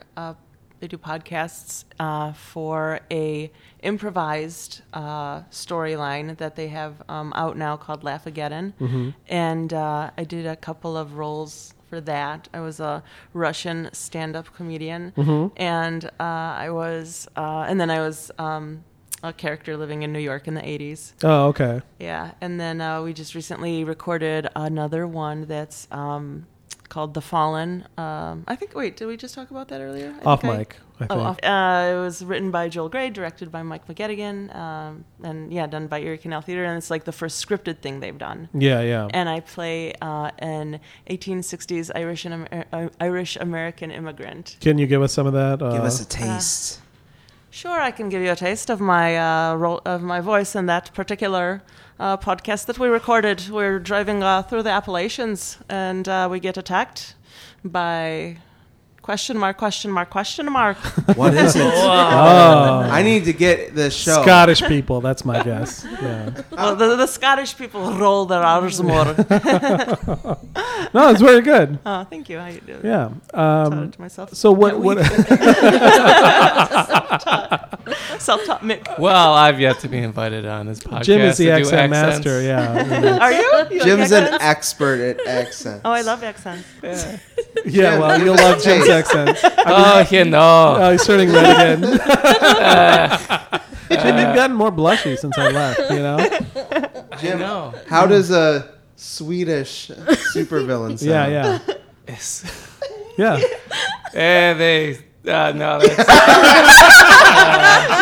You had it. No, you didn't. It's like an alternate reality. You don't know what country. It's really all like Pangea. It's like all nations merged into one accent. You just like drive over, like you fly over Europe with a dragnet of all the countries. Yeah, let's put it this way. During the sketch writing class, Jim would read like his characters in different accents, and at one point McGettigan told him that he was not allowed to do that. No, he told me that I had to think specifically of where they were from before I could do it. That's true. And then if Jim told him, he'd be like, no. Yeah, exactly. There was a lot of it was great, but So what is that experience like, having to like improvise like into a microphone as opposed to like, you know, kind of being not having the tools of like physicality or... Yeah. Well, no, I mean, you kind of still do because you can kind of, you know, you act it out. Yeah. So you're definitely not just like standing still. But it was just cool for me to do because it was just a new, I don't know, like medium or, you know, I don't know, new. How do you like it compared to like, well, let's say like voice work, improv, and writing? What do you think is the one that I'm not going to say your favorite, but what speaks to you the most? I don't, you know, I just like the idea of all three and, you know, being able to kind of bop, you know, between them, bop among them. Mm-hmm. I like your usage of bop. Bop around. Yeah. So I just like, so it's nice to be able to, just like, you know, going back and forth between long form and short form is kind of fun. So you're not just kind of sick of one. Yeah. Yeah. It's nice for the writing and the you know, the voice acting stuff. Yeah. That you can just wear whatever. You can do it in your PJs if you want. Have you done that? No. Okay. You know, I totally forgot the teen beauty. I teased to it. So the teen beauty pageant thing. Yes, Miss Teen Michigan. So how did you get involved in the pageant game? My mom signed me up, and she was just like, "Hey, by the way." How old are you? Like what? Like well, obviously you're a teenager. Mid-teens. Yeah. She would just like I think like she lived vicariously through me on a lot of levels. Yeah. And so she would just be like, "Oh, by the way, you're going to be in Miss Troy this weekend," you know, or you know. Oh, so it starts out. That's the entry level is the city. The city. Okay. Yeah, and then from the city, I went to the state level. Yeah. And then. So you had no pageant experience before? Mm-mm. Did you hire a pageant coach? No. Oh, okay. And that was like interesting, you know, because that's why I just crashed and burned, I'm sure, in the nationals. Cause oh yeah, so were you on TV then? Like no. Oh, they didn't have it on TV then. Yeah. Okay. But did you have to learn like a choreographed dance and stuff with like all 50 girls? And, yeah. Oh, okay. It was in Fort Lauderdale. The nationals were. Oh. And I was like so out of my depth because like, you know, there was everyone there was with like a pageant coach and, you know, there was just certain ways of doing things that I had no idea of. Yeah. Well, did you make it to the final or whatever? I did not. Like they picked 10 girls at the beginning? Not in the national team one. Okay. I did in Miss Michigan. Now, did your family come down to watch you? No. Oh, okay. No, I was just like, just go do this. Okay, I thought your mom might. So did you get like scholarship money at least? I did. Oh, you did? Okay. Yeah, I got scholarship money. I got what was your platform? A fur coat. A fur coat? Yeah. Wow. Do you still have the was fur coat? Was it a Diedrich? No, Dietrich, yeah. Remember that song? Dietrich first, for the Dietrich family. I just watched a commercial the other day. Really? The horse riding through. Yeah, they had it on Conan. Slow motion. It was on Conan.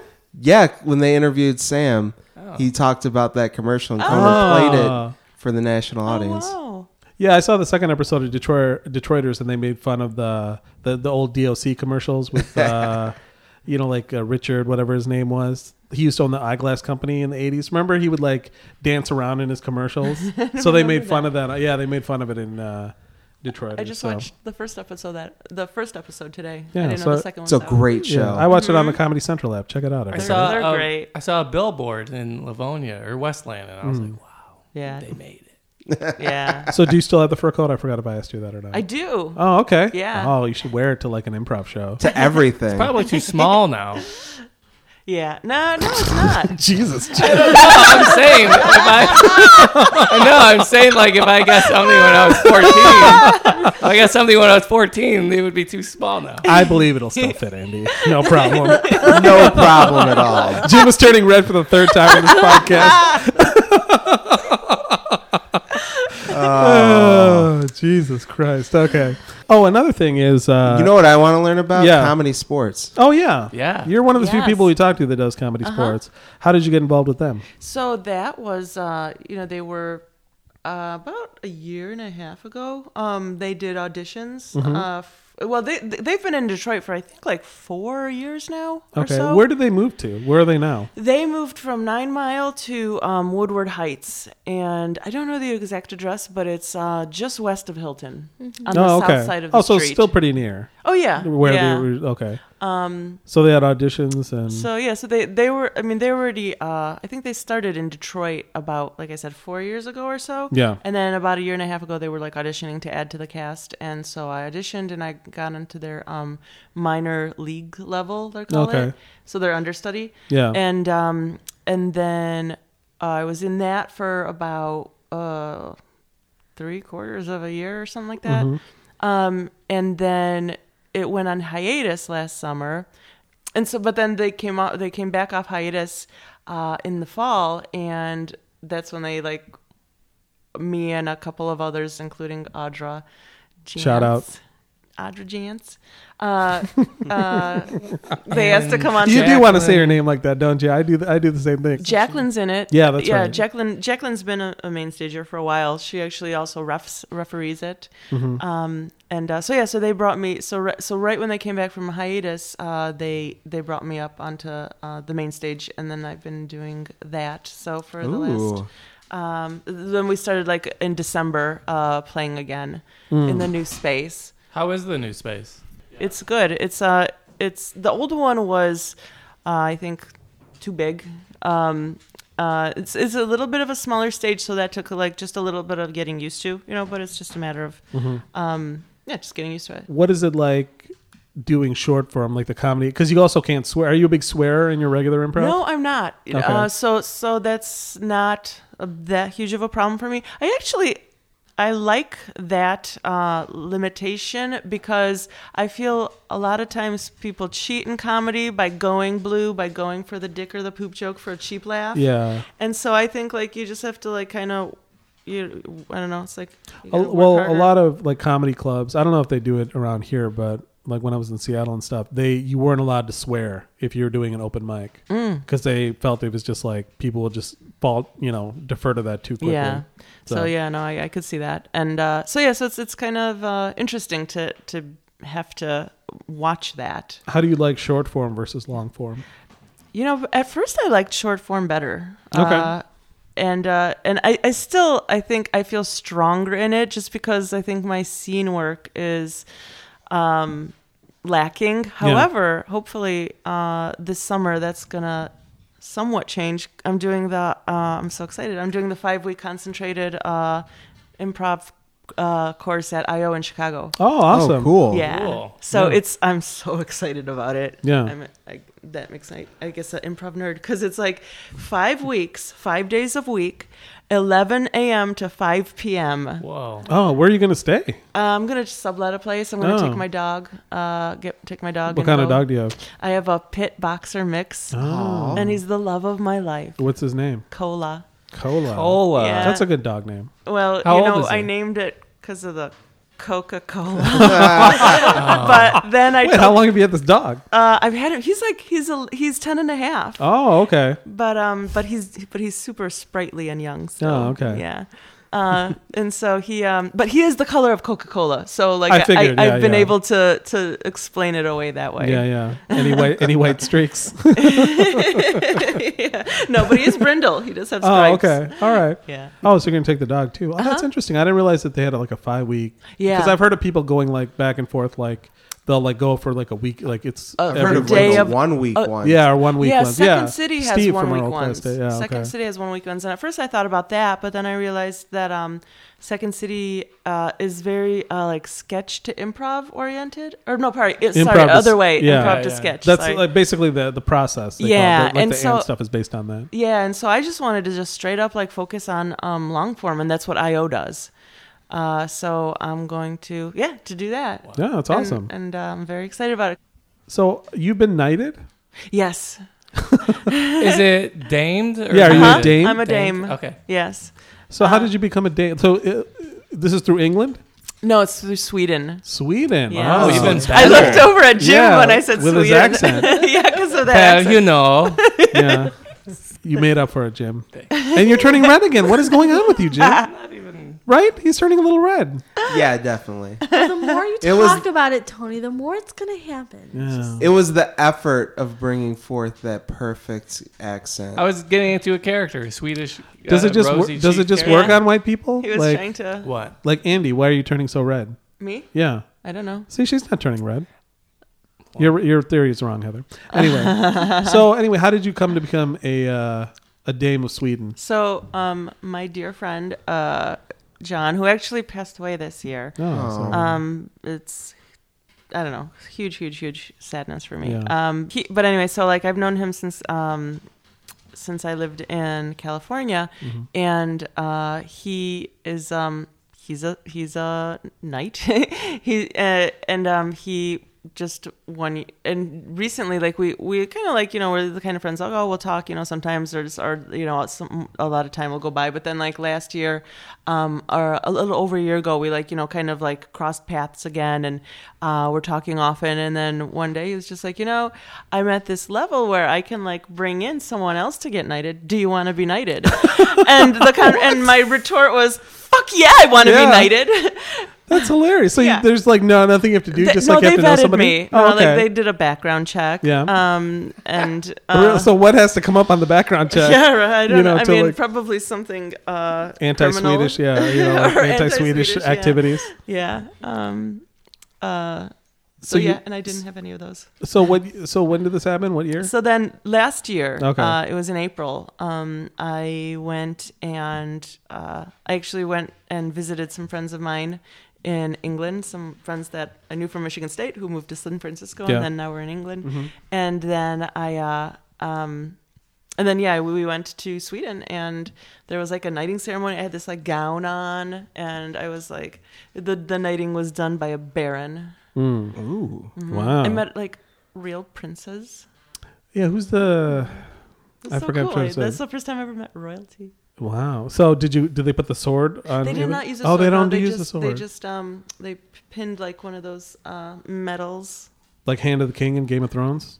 No, that's a brooch. Oh, okay. That's what I thought you were talking about. Yeah, no. This has like the gross grain ribbon with. Okay. So like a military thing. Yeah. It looks more like that. So what are the privileges afforded to you as? Are you nobility?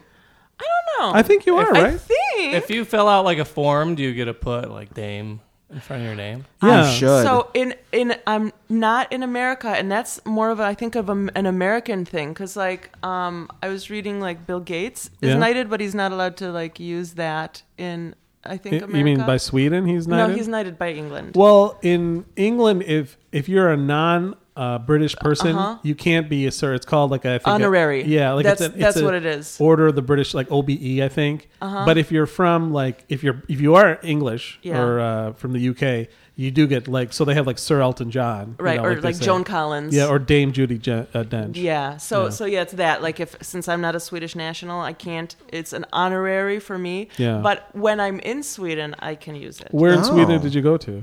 Stockholm. Oh, okay. It was awesome. First time I've ever been there.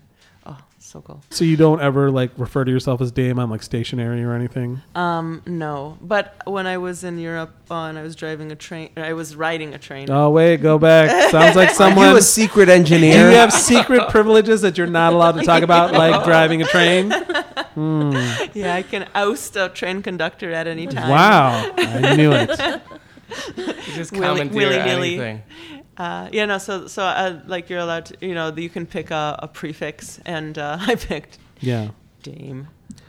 But no, I have not used it in official capacity. It's like the Would you mind royal... if people in the improv community, if we started addressing you as Dame Andi or Dame Maziarz, would you mind that, or? Think carefully. This is a serious question. I don't know. We'll have to see. And is it appropriate to say Dame Andi, or does it have to be Dame Maziarz? I think Dame Andi, because they say Dame Judy or Sir Elton, right? Yeah. I guess that's What true. were the other options? You said you could choose? Did you say you could choose? I don't think so. Okay, I heard that wrong. Yeah. So, you can make that a credit. That would you would really stand out. Oh, like on my resume? Yeah, like, like someone on the Laugh Again in podcast, Dame Andi Maziarz. Yeah. You'd be like, wow. Full name, middle name also, with the spelling that's off. Oh, Dame Andi Michelle Maziarz. With Dame Andi Michelle, no, Dame Andi Maziarz Esquire, it's Dame. I'm Dame. Yeah. Or your initials would be Dams. Well... Or Dam. No, if I had Esquire at the end, it's Dame. What's Esquire? Oh, yeah. Attorney. Oh, really? Uh-huh. I didn't even know that. It's a magazine, too. Oh, yeah. Yeah. Attorney magazine? Yep. It's a magazine for attorneys. Yep. No, it's not. No. Oh, you got me, Dame. Dame Andi. Always calling me out, Dame Andi. You can't sneak anything past Dame Andi. Yeah, so, like, what about the future? You know, kind of like a theme that we've talked about, you know, through our conversation is like, it seems like you're finally, for the first time in your life in the past couple of years, starting to do the things that you just want to do. Yeah, and live like healthy. Yeah, you know, so and it seems I like feel a lot of I've your gotten life. a late start. Yeah. So, Yeah. what are your goals for the future? Like, what do you know, I don't know. Have you found the thing? Is improv the thing that you want to do with your life, or acting or entertainment, or are you still looking, or does it even matter? Yeah, no, I mean, I'm still kind of a bit of both. Like, I mean, I'm still kind of just a matter of like fine tuning my life, you know. But at the same time, and at this point, it's like something that I'm super into. So I'm gonna continue doing it. Yeah, I don't know. I wish I had a better answer. But yeah, for now, I'm planning on sticking with it, and yeah, just constantly and just fine tuning myself. Okay. No, I think that's a great answer, and really thank you for being so open and honest about it, and you know, sharing your life with us. Yeah, I was a little nervous about that coming up, but then I'm like, you know what? It's me. It's part of my story. Yeah. Like, I don't know. I don't want to.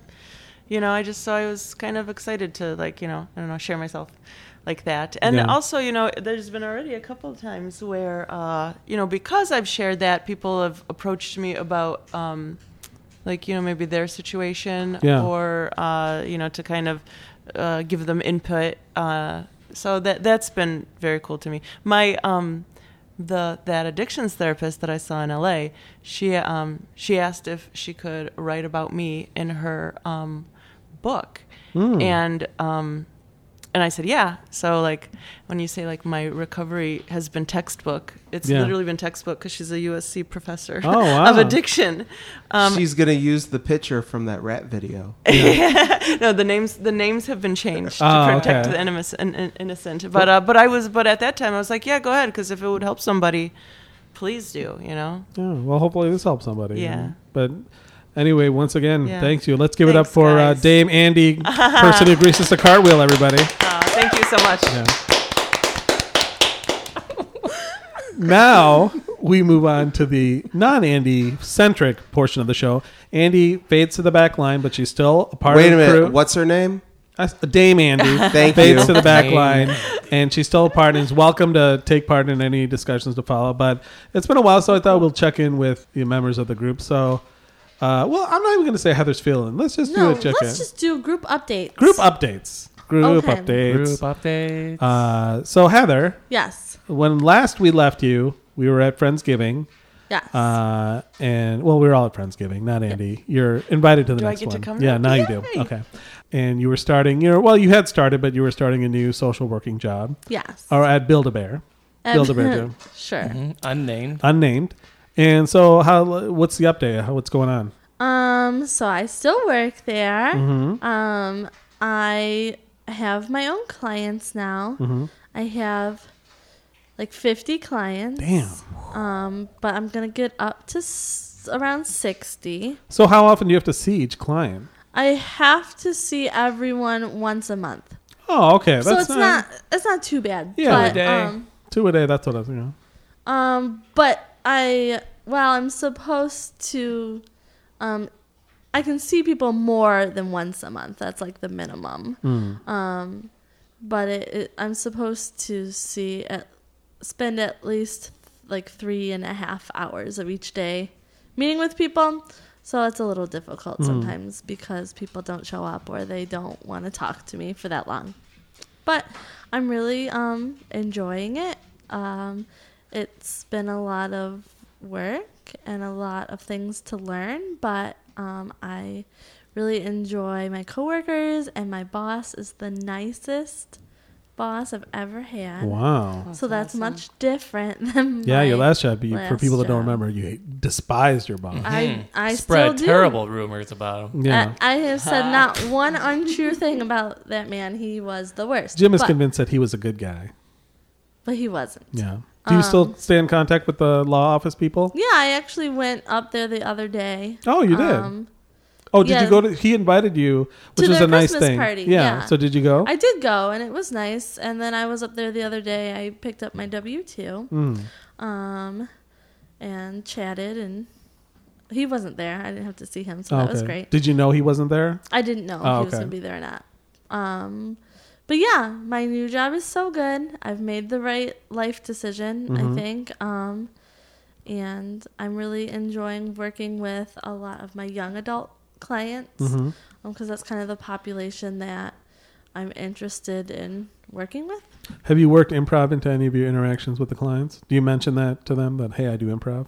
I don't know if I've told any of my clients that I do improv. My coworkers. Have you told them about the podcast? No, because I'm anonymous. That's true. So they'll never, ever, hopefully, ever know about this. They're potential subscribers. That's all I'm saying. It's just like inappropriate boundaries, Jim. Yeah. What they do out of work hours is their business. It is. I think it's inappropriate for anyone to listen to this podcast. So. Well, except for the Dame Andy episode, of course. That's. I'm glad you brought that up, Tony. I really like Dame Andy. I like saying Dame Andy a lot. Cool. I'm not gonna lie. I'm just saying, Heather. Maybe you could have it playing in your office, and then I don't have an office, Jim. At your cubicle, at your desk. She just shot down your whole argument, Jim. She doesn't have an office. I'm just sorry. get one of those portable Bluetooth speakers and just blast it. Put it on the it's PA not system. office appropriate most of the time. So, Are you still living across the street from your grandma and your parents? I still live across the street from my family. I cleaned my house, you guys. Wow, without your mom's help. I cleaned my house. Wait, is that a That's yes not or no? answering the question. There are different degrees of clean. Did you do the bulk Yeah. of the cleaning upping?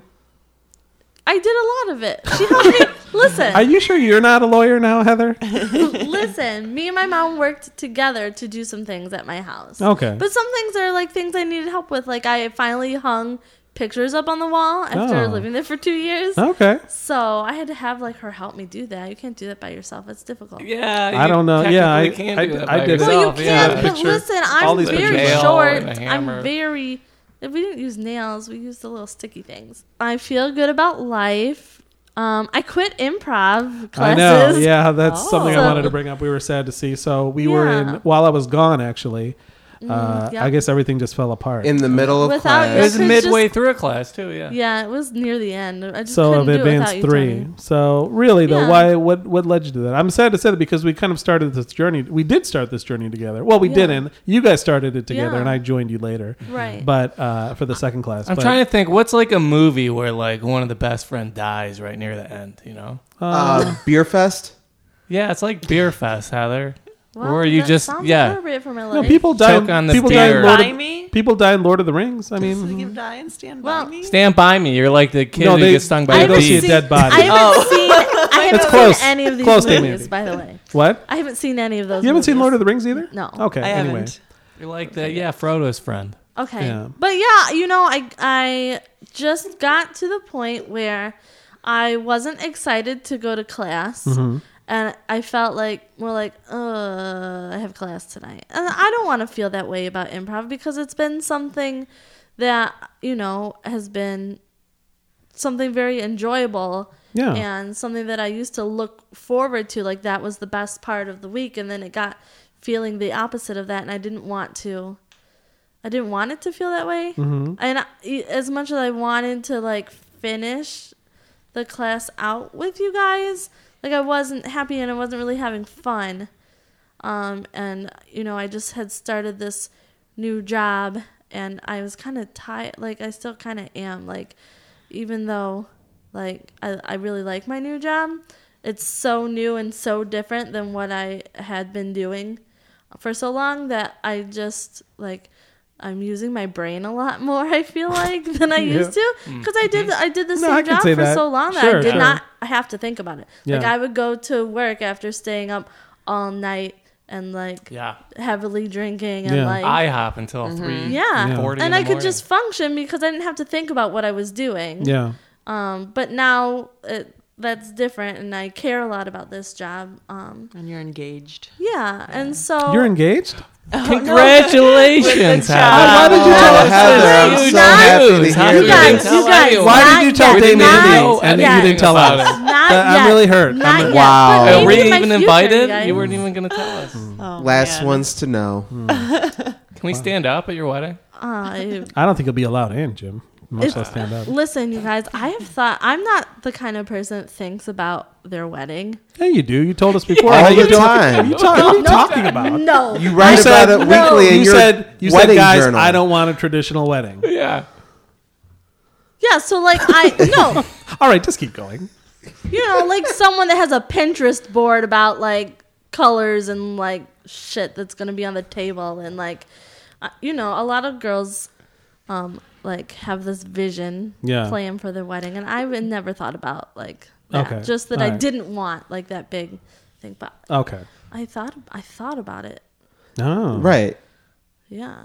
Oh, so now you are thinking about it. Well, I thought Are you about on Pinterest now? I looked at some things on Pinterest. Oh. So Oh. what is happening to my life? Yeah, wow. Well, I don't you know. know, This you're getting the call. Calling. I'm You're like, adulting. Yeah. TikTok. You're nesting. I am. I cleaned my house, you guys. Yeah. So. Oh, you also, your cat. You lost your cat. Oh yeah. and Pearl. My cat, I'm Pearl. It seems like a while ago now. That was while I was gone Pearl also. died on November 30th, Yeah. Oh, I'm sorry. and it was very sad. She was a good cat. She was a cat. I liked her. I loved her very much. She was my first like real pet. Yeah. I feel like that's when you stopped going to improv. It was Yeah. like right after that because You just wanted to sit at home in your underwear, you said, instead of going to class. and watched Netflix. Yeah, that's Yeah. just what I wanted to do for a while. So that's what I did. With Pearl, did she have to be put down, or did you find No, her she expired? died. I watched her die. You watched her die? Yeah. What Is that? What do you mean? Well, I can't like I had taken her to the emergency vet. Yeah. Like the night before, and because she had some health issues. Yeah. That were like unresolved. Mm-hmm. So, they gave her some. They said she needed a blood transfusion, but I couldn't do that. So, Well, not by yourself. well, no, You I should have asked your couldn't mom afford- after you I couldn't hung the afford photos. That. Yeah. But they gave her some pills, and then I went to work the next day. And then when I came home, I was looking for her because she was sick, and I found her inside my couch. Oh, she was hiding like animals do. Yeah. So like, I pulled her out of there. Her little body was just real limp, but she was still alive. Yeah. But I knew that like she was actively dying. Yeah. So I called my mom, and she came over, and then it was like she was dying, so she died. So did you bury her or cremate her or take her to I the vet? had her cremated. I took her back to the emergency vet, and they had her cremated. I did not get her ashes back. Oh, you didn't? Well, it I was cost. going to ask expensive. that. Yeah, it Oh, just really? And cost then so what do you much do more. with them? So they'll just cremate Right. and like keep the Well, ashes? I still had to pay for that. They but do like a group cremation. they do Oh. group cremation. It's like $400 or $500 to get a pet cremated and get the Really? ashes back. For a cat. I think it was like $270 or something if I wanted the ashes back. Wow. And it was like $90 for the group cremation. But I just opened up a care credit account the night before to pay for the emergency vet bill that was like $800. Oh my god! So I but need like, to get what pet do you? insurance for Boss. Yeah. So, but Well, that must have been really but they tough. made her Yeah. like they did a little paw print, like a little ink paw print, and then like a little like it wasn't clay, but kind of like a imprint.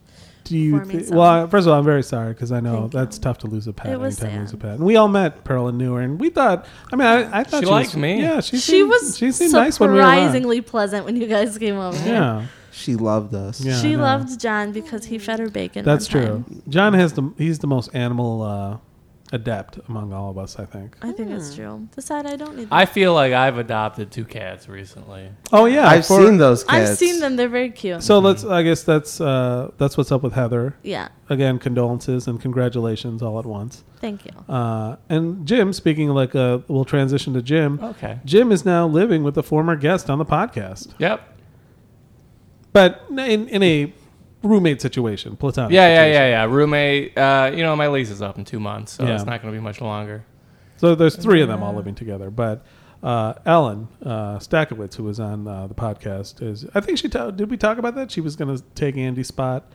I don't think it was. I don't think that was think happening so. back Yeah, then. it wasn't okay. happening back then because it's only recently, like the last month. 2 months. So how has it been living with a fellow improviser not named Andy? Fine. Yeah, Andy Gatens, we should clarify. Oh, okay. Not Andy Maziarz. Oh, he's in my writing class. Oh, okay.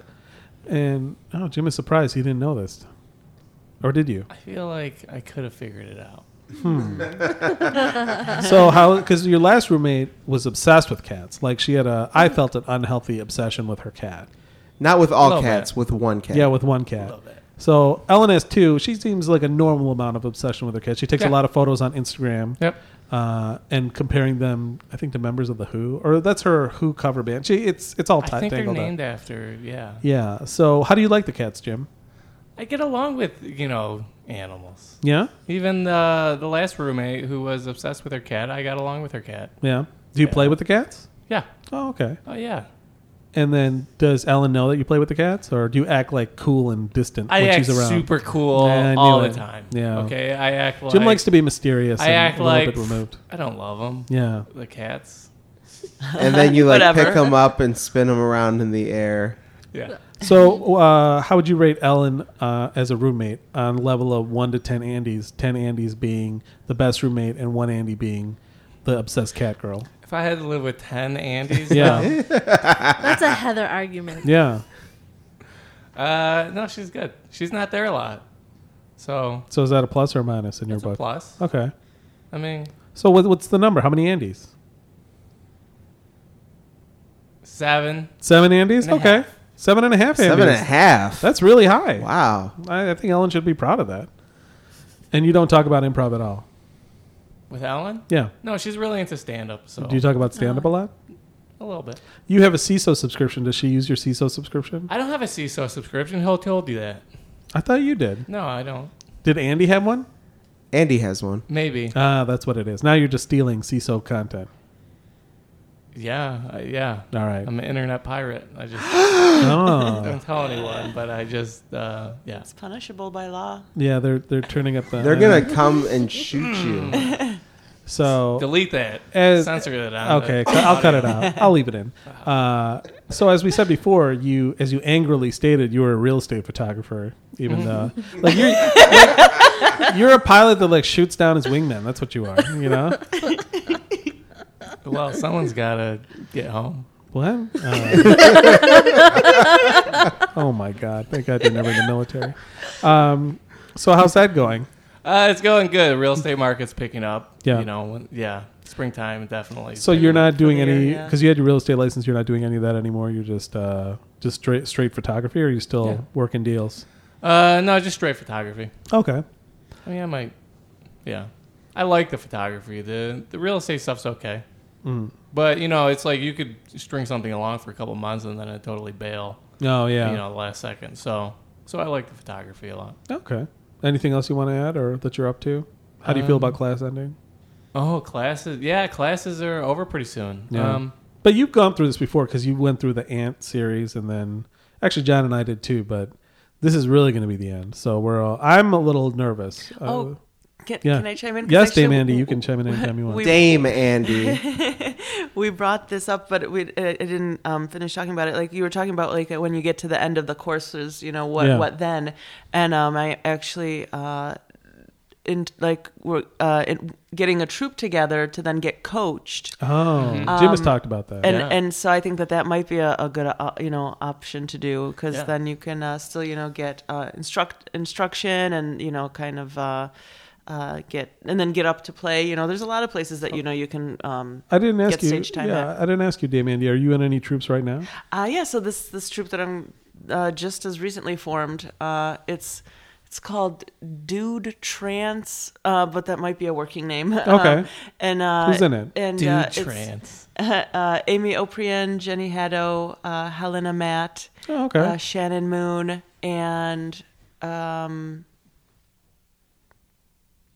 gosh, I hope that's all, that I'm not forgetting someone. Don't tell them to listen to this episode if you think of them.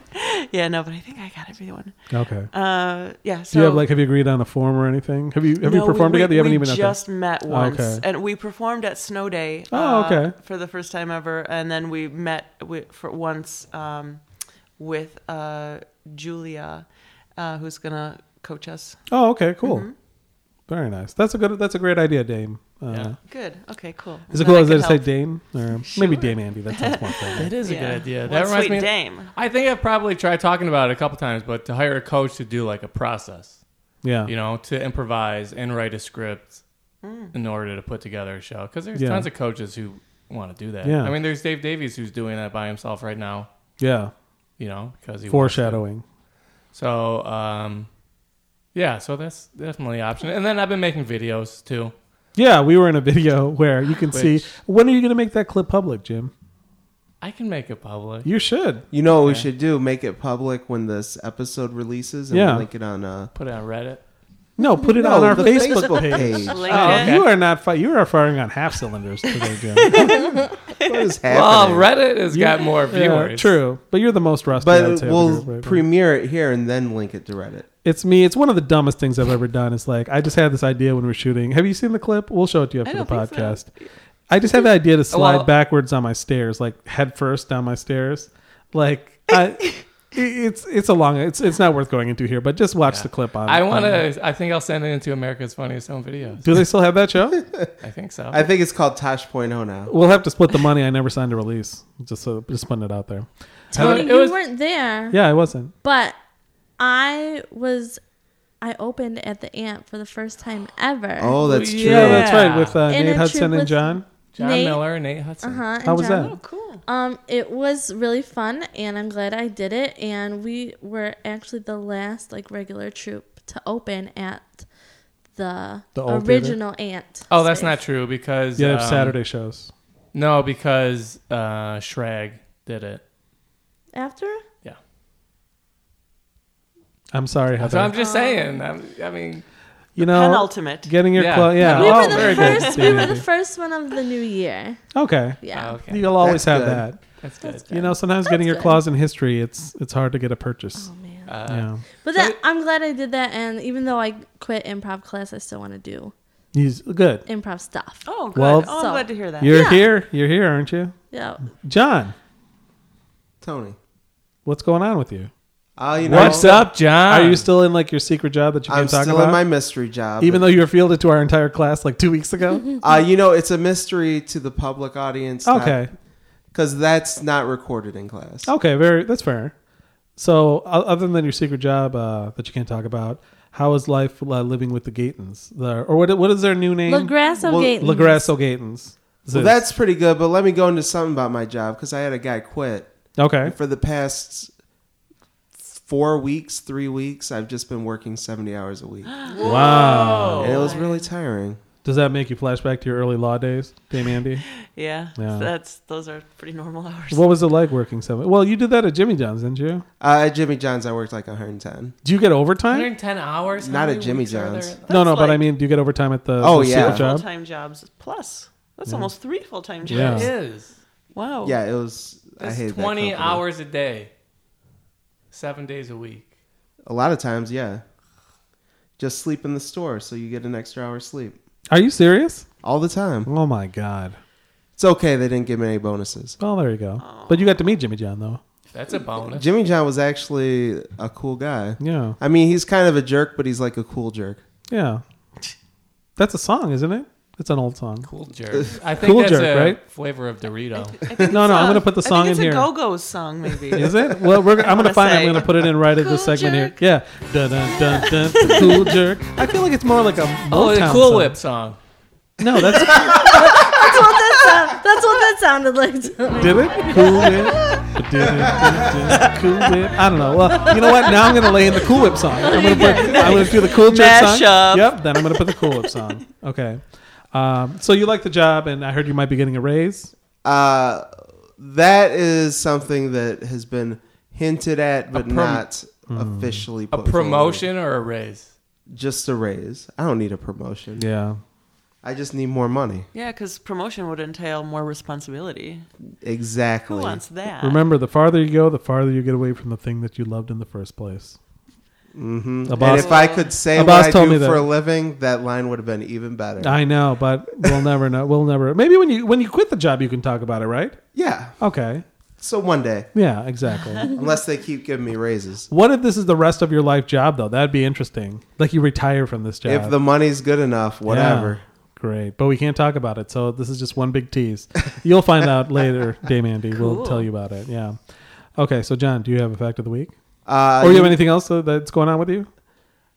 I kind of hate Hondas because their radio's too cheap. So you're leasing a Honda, right? Oh, yeah. And then the front fell off your radio? It didn't fall. I was tapped it kind of hard, and it's... Okay, this was Heather, the day of the LaGrasso Gaten's wedding. Okay. And I was there. Correspondent Heather Anonymous on the scene. What's your report, Heather? I was in the car with John, and he had just picked me up from my house, and he was trying to get the GPS thing to work so we could drive downtown to the reception, and it just wasn't working. So he tapped it very hard. I've also been witness to this. Finger. So imagine if someone tapped you so hard it could bruise you. Like a bully pushes you in the chest. Yeah. Okay. And you know what? I've cracked. tapped my phone harder than that, and it didn't break. Wow. Like a poke? Yeah. Like a My fingertip cracked the screen. Well, it was more. It was like a. Yeah, like Heather's vigorously thrusting her finger. Yeah, I could never. You know that movie Kill Bill where she does that 1-inch punch thing? With oh, yeah, the 5-finger death punch or whatever. Like That's exactly what it was, Heather. Well, John, listen, it was kind of like that. I mean, can you take in their observations and alter your own, or do you stand by your statement? I mean, I tapped it kind of hard, but... Okay, that's an alteration. This is a car that's made to be in crashes and everything else, and it just... But that's on the outside of the car, not the inside. Tony, when you're in a collision, things fly around. Yeah. But either way, the my radio's fingertip... not meant to survive a collision. I know. That's like the least... Every part of the car should be designed to survive as much intact as possible. No, a car is sacrificial body damage. Exactly. That's what saves your life. A car is designed to preserve the life inside. That's the body damage that does all the shock absorption. No, but it's structural. Anyway, I don't know why we're getting into this. The But radio isn't like a structural component. Well, so it's not a load-bearing radio? Just the screen doesn't work, right? Wrong. So the important question is this covered under your lease? No. Oh, okay. Are you sure? Did you go and say, couldn't you just say, hey, the front of my radio fell off? I'm going to have to wait 2 years with it beeping constantly and then fix it before I turn it in. What do you mean Why beeping don't you just constantly? fix it now? Yeah. It'll break again. It's a piece of shit. No, okay. only if you punch it with your finger again. How do you punch with a finger? Well, John, you have a lot. Do you know what the definition of a punch is, Heather? Yeah, but this is like a modified, one finger punch. Mm-hmm. Like punch. a poke. Bruce Lee. So it's like a poke. Yeah, but you can poke a hole through drywall if you poke hard enough. John definitely could do that. You've done that. You put holes in drywall like in your house, right? Oh, sure. Okay. You say like sure. I've never done anger that. Issues. I've just stumbled into a wall and put a hole in it. Okay. So that's what I mean. You're the strongest among us. Just don't let your anger I just won't touch John. it ever. But how are you going to deal with the beeping? Don't they have a Nerf option? I feel like it's going to No. make him angry eventually. I feel he's It angry. makes right me now. angry every single day, Heather, but I have to put up with it. Oh, I just worry about your anger. Now, so do you recommend leasing Hondas to anybody in the future? No. Okay. Well, if So the you're- honeymoon is over. Don't ever lease a Honda because they use inferior radios manufactured by Mitsubishi. This is something true from John. It's the fact of the week. John, do you have a fact of the week? Well, I don't know if you remember this, Tony, but we alluded to a fact of the week earlier. About Polak? Yeah. All right. Now we get to find out. If it's derogatory or not. So let's all look at Dame Andi as John reads this. For my reaction. Because she might have been unknowingly using a slur for her people her whole life. I don't think so. I'm okay. Maybe we should take. That's my bet. What do you think, Tony? I feel like it is a derogatory because I seem to remember like some story a couple of years ago about somebody using Polak in a headline and getting in trouble for it. So. I think it might depend on the context sometimes, but also if you are one, you can use the word, right? Yeah, that's true. But like, it could be like Jew. You know what I mean? Like Jew, you could say someone's a Jew, and that's fine. But you could also be like Jew. It could also be a pejorative. Yeah. You know what I mean? So I'm gonna say, I think it's considered derogatory because I think it's funnier. I think it became derogatory. Yeah. Yeah. Well, from Wikipedia.org. In contemporary English, it is an ethnic slur. Oh! Yeah, but contemporary. Yeah, but that means now. Yeah, but that's what I said. But it is an English loanword of Polak, which has a different spelling, and that is just like a male Polish person. Yeah, Polak. Yeah, but the primary definition is of a slur, an ethnic slur. Also, a feminine Polish person is a polka. Yep. Oh, like the song? Polka, like music? Yeah. Like interesting. Music. So how do you feel, Dame Andi, knowing now that your entire life you've been using kind of a slur without knowing it? Do you care? No. Will you continue to use Polak? I lovingly forgive myself. Okay. Will I continue to use Polak? I don't know. Maybe I'll just say Pole. Take the word back. I'll probably say Pole. Yeah. Take the power out of it. But it's okay. Just contemporary, you know? It's not like it was invented to be a slur. I mean, I think like if you say dumb Polak, that's a slur. Yeah. But yeah, I guess Whoa, like calm down, Andy. Dame Andi. I mean, but it's getting a little ugly in here. No, but I guess I'll just switch to Pole. Okay. Just to Racism is complicated, but if you try hard, you can always find a way to be racist. That's my advice to all of you. Mm-hmm. Well, there's also the argument that if you just avoid the words, you can still be racist. You just don't use the words. So it's like intention, right? Like the intent behind it. Yeah. So if you just stay clear of the words, it doesn't make a difference. Yeah, that's true. So. I know a lot of racists. Anyway, guys, that about wraps it up. Once again, thanks to our guest, Dame Andi, Michelle with 1L, Maziarz. Thank you so much for having me. This was so awesome. Thanks, Thank you for being on. You were great. Catch her in a couple months in the sketch show. When her class puts on a show, we'll see the fruit of her writing loins. I knew I should have said that. But anyway, she'll be back to give a review of the intensive. Unless it was terrible, then you'll never hear about it again. But I think it's going to be a good experience. Yeah. But I'm planning on it being awesome. Yeah. So it's good to be back. Thanks for sticking with us. If you're still subscribed, I mean it's been 2 months, but. It is good to be back. I'm glad to see all of you guys again, especially you, Heather, because I've been seeing John and Jim because of class, but I hadn't seen you, so it's great to see you. And I know Boss is very happy to see all of you guys. So yay, love you, Boss. For the Wizard, Jim Harper, the Warrior, John Yar, and the Maiden True, Heather Anonymous, I'm your host, Tony Augusti, saying, play us out, Jim. After Improv, it's a podcast show. Yeah, I'm Batman. Okay, I'm Batman. Okay. Heather, my parents are dead. Yeah. Yeah, just like Batman's. Yeah. No, I think he was supposed to be Batman in that. Oh. That's my Batman impersonation.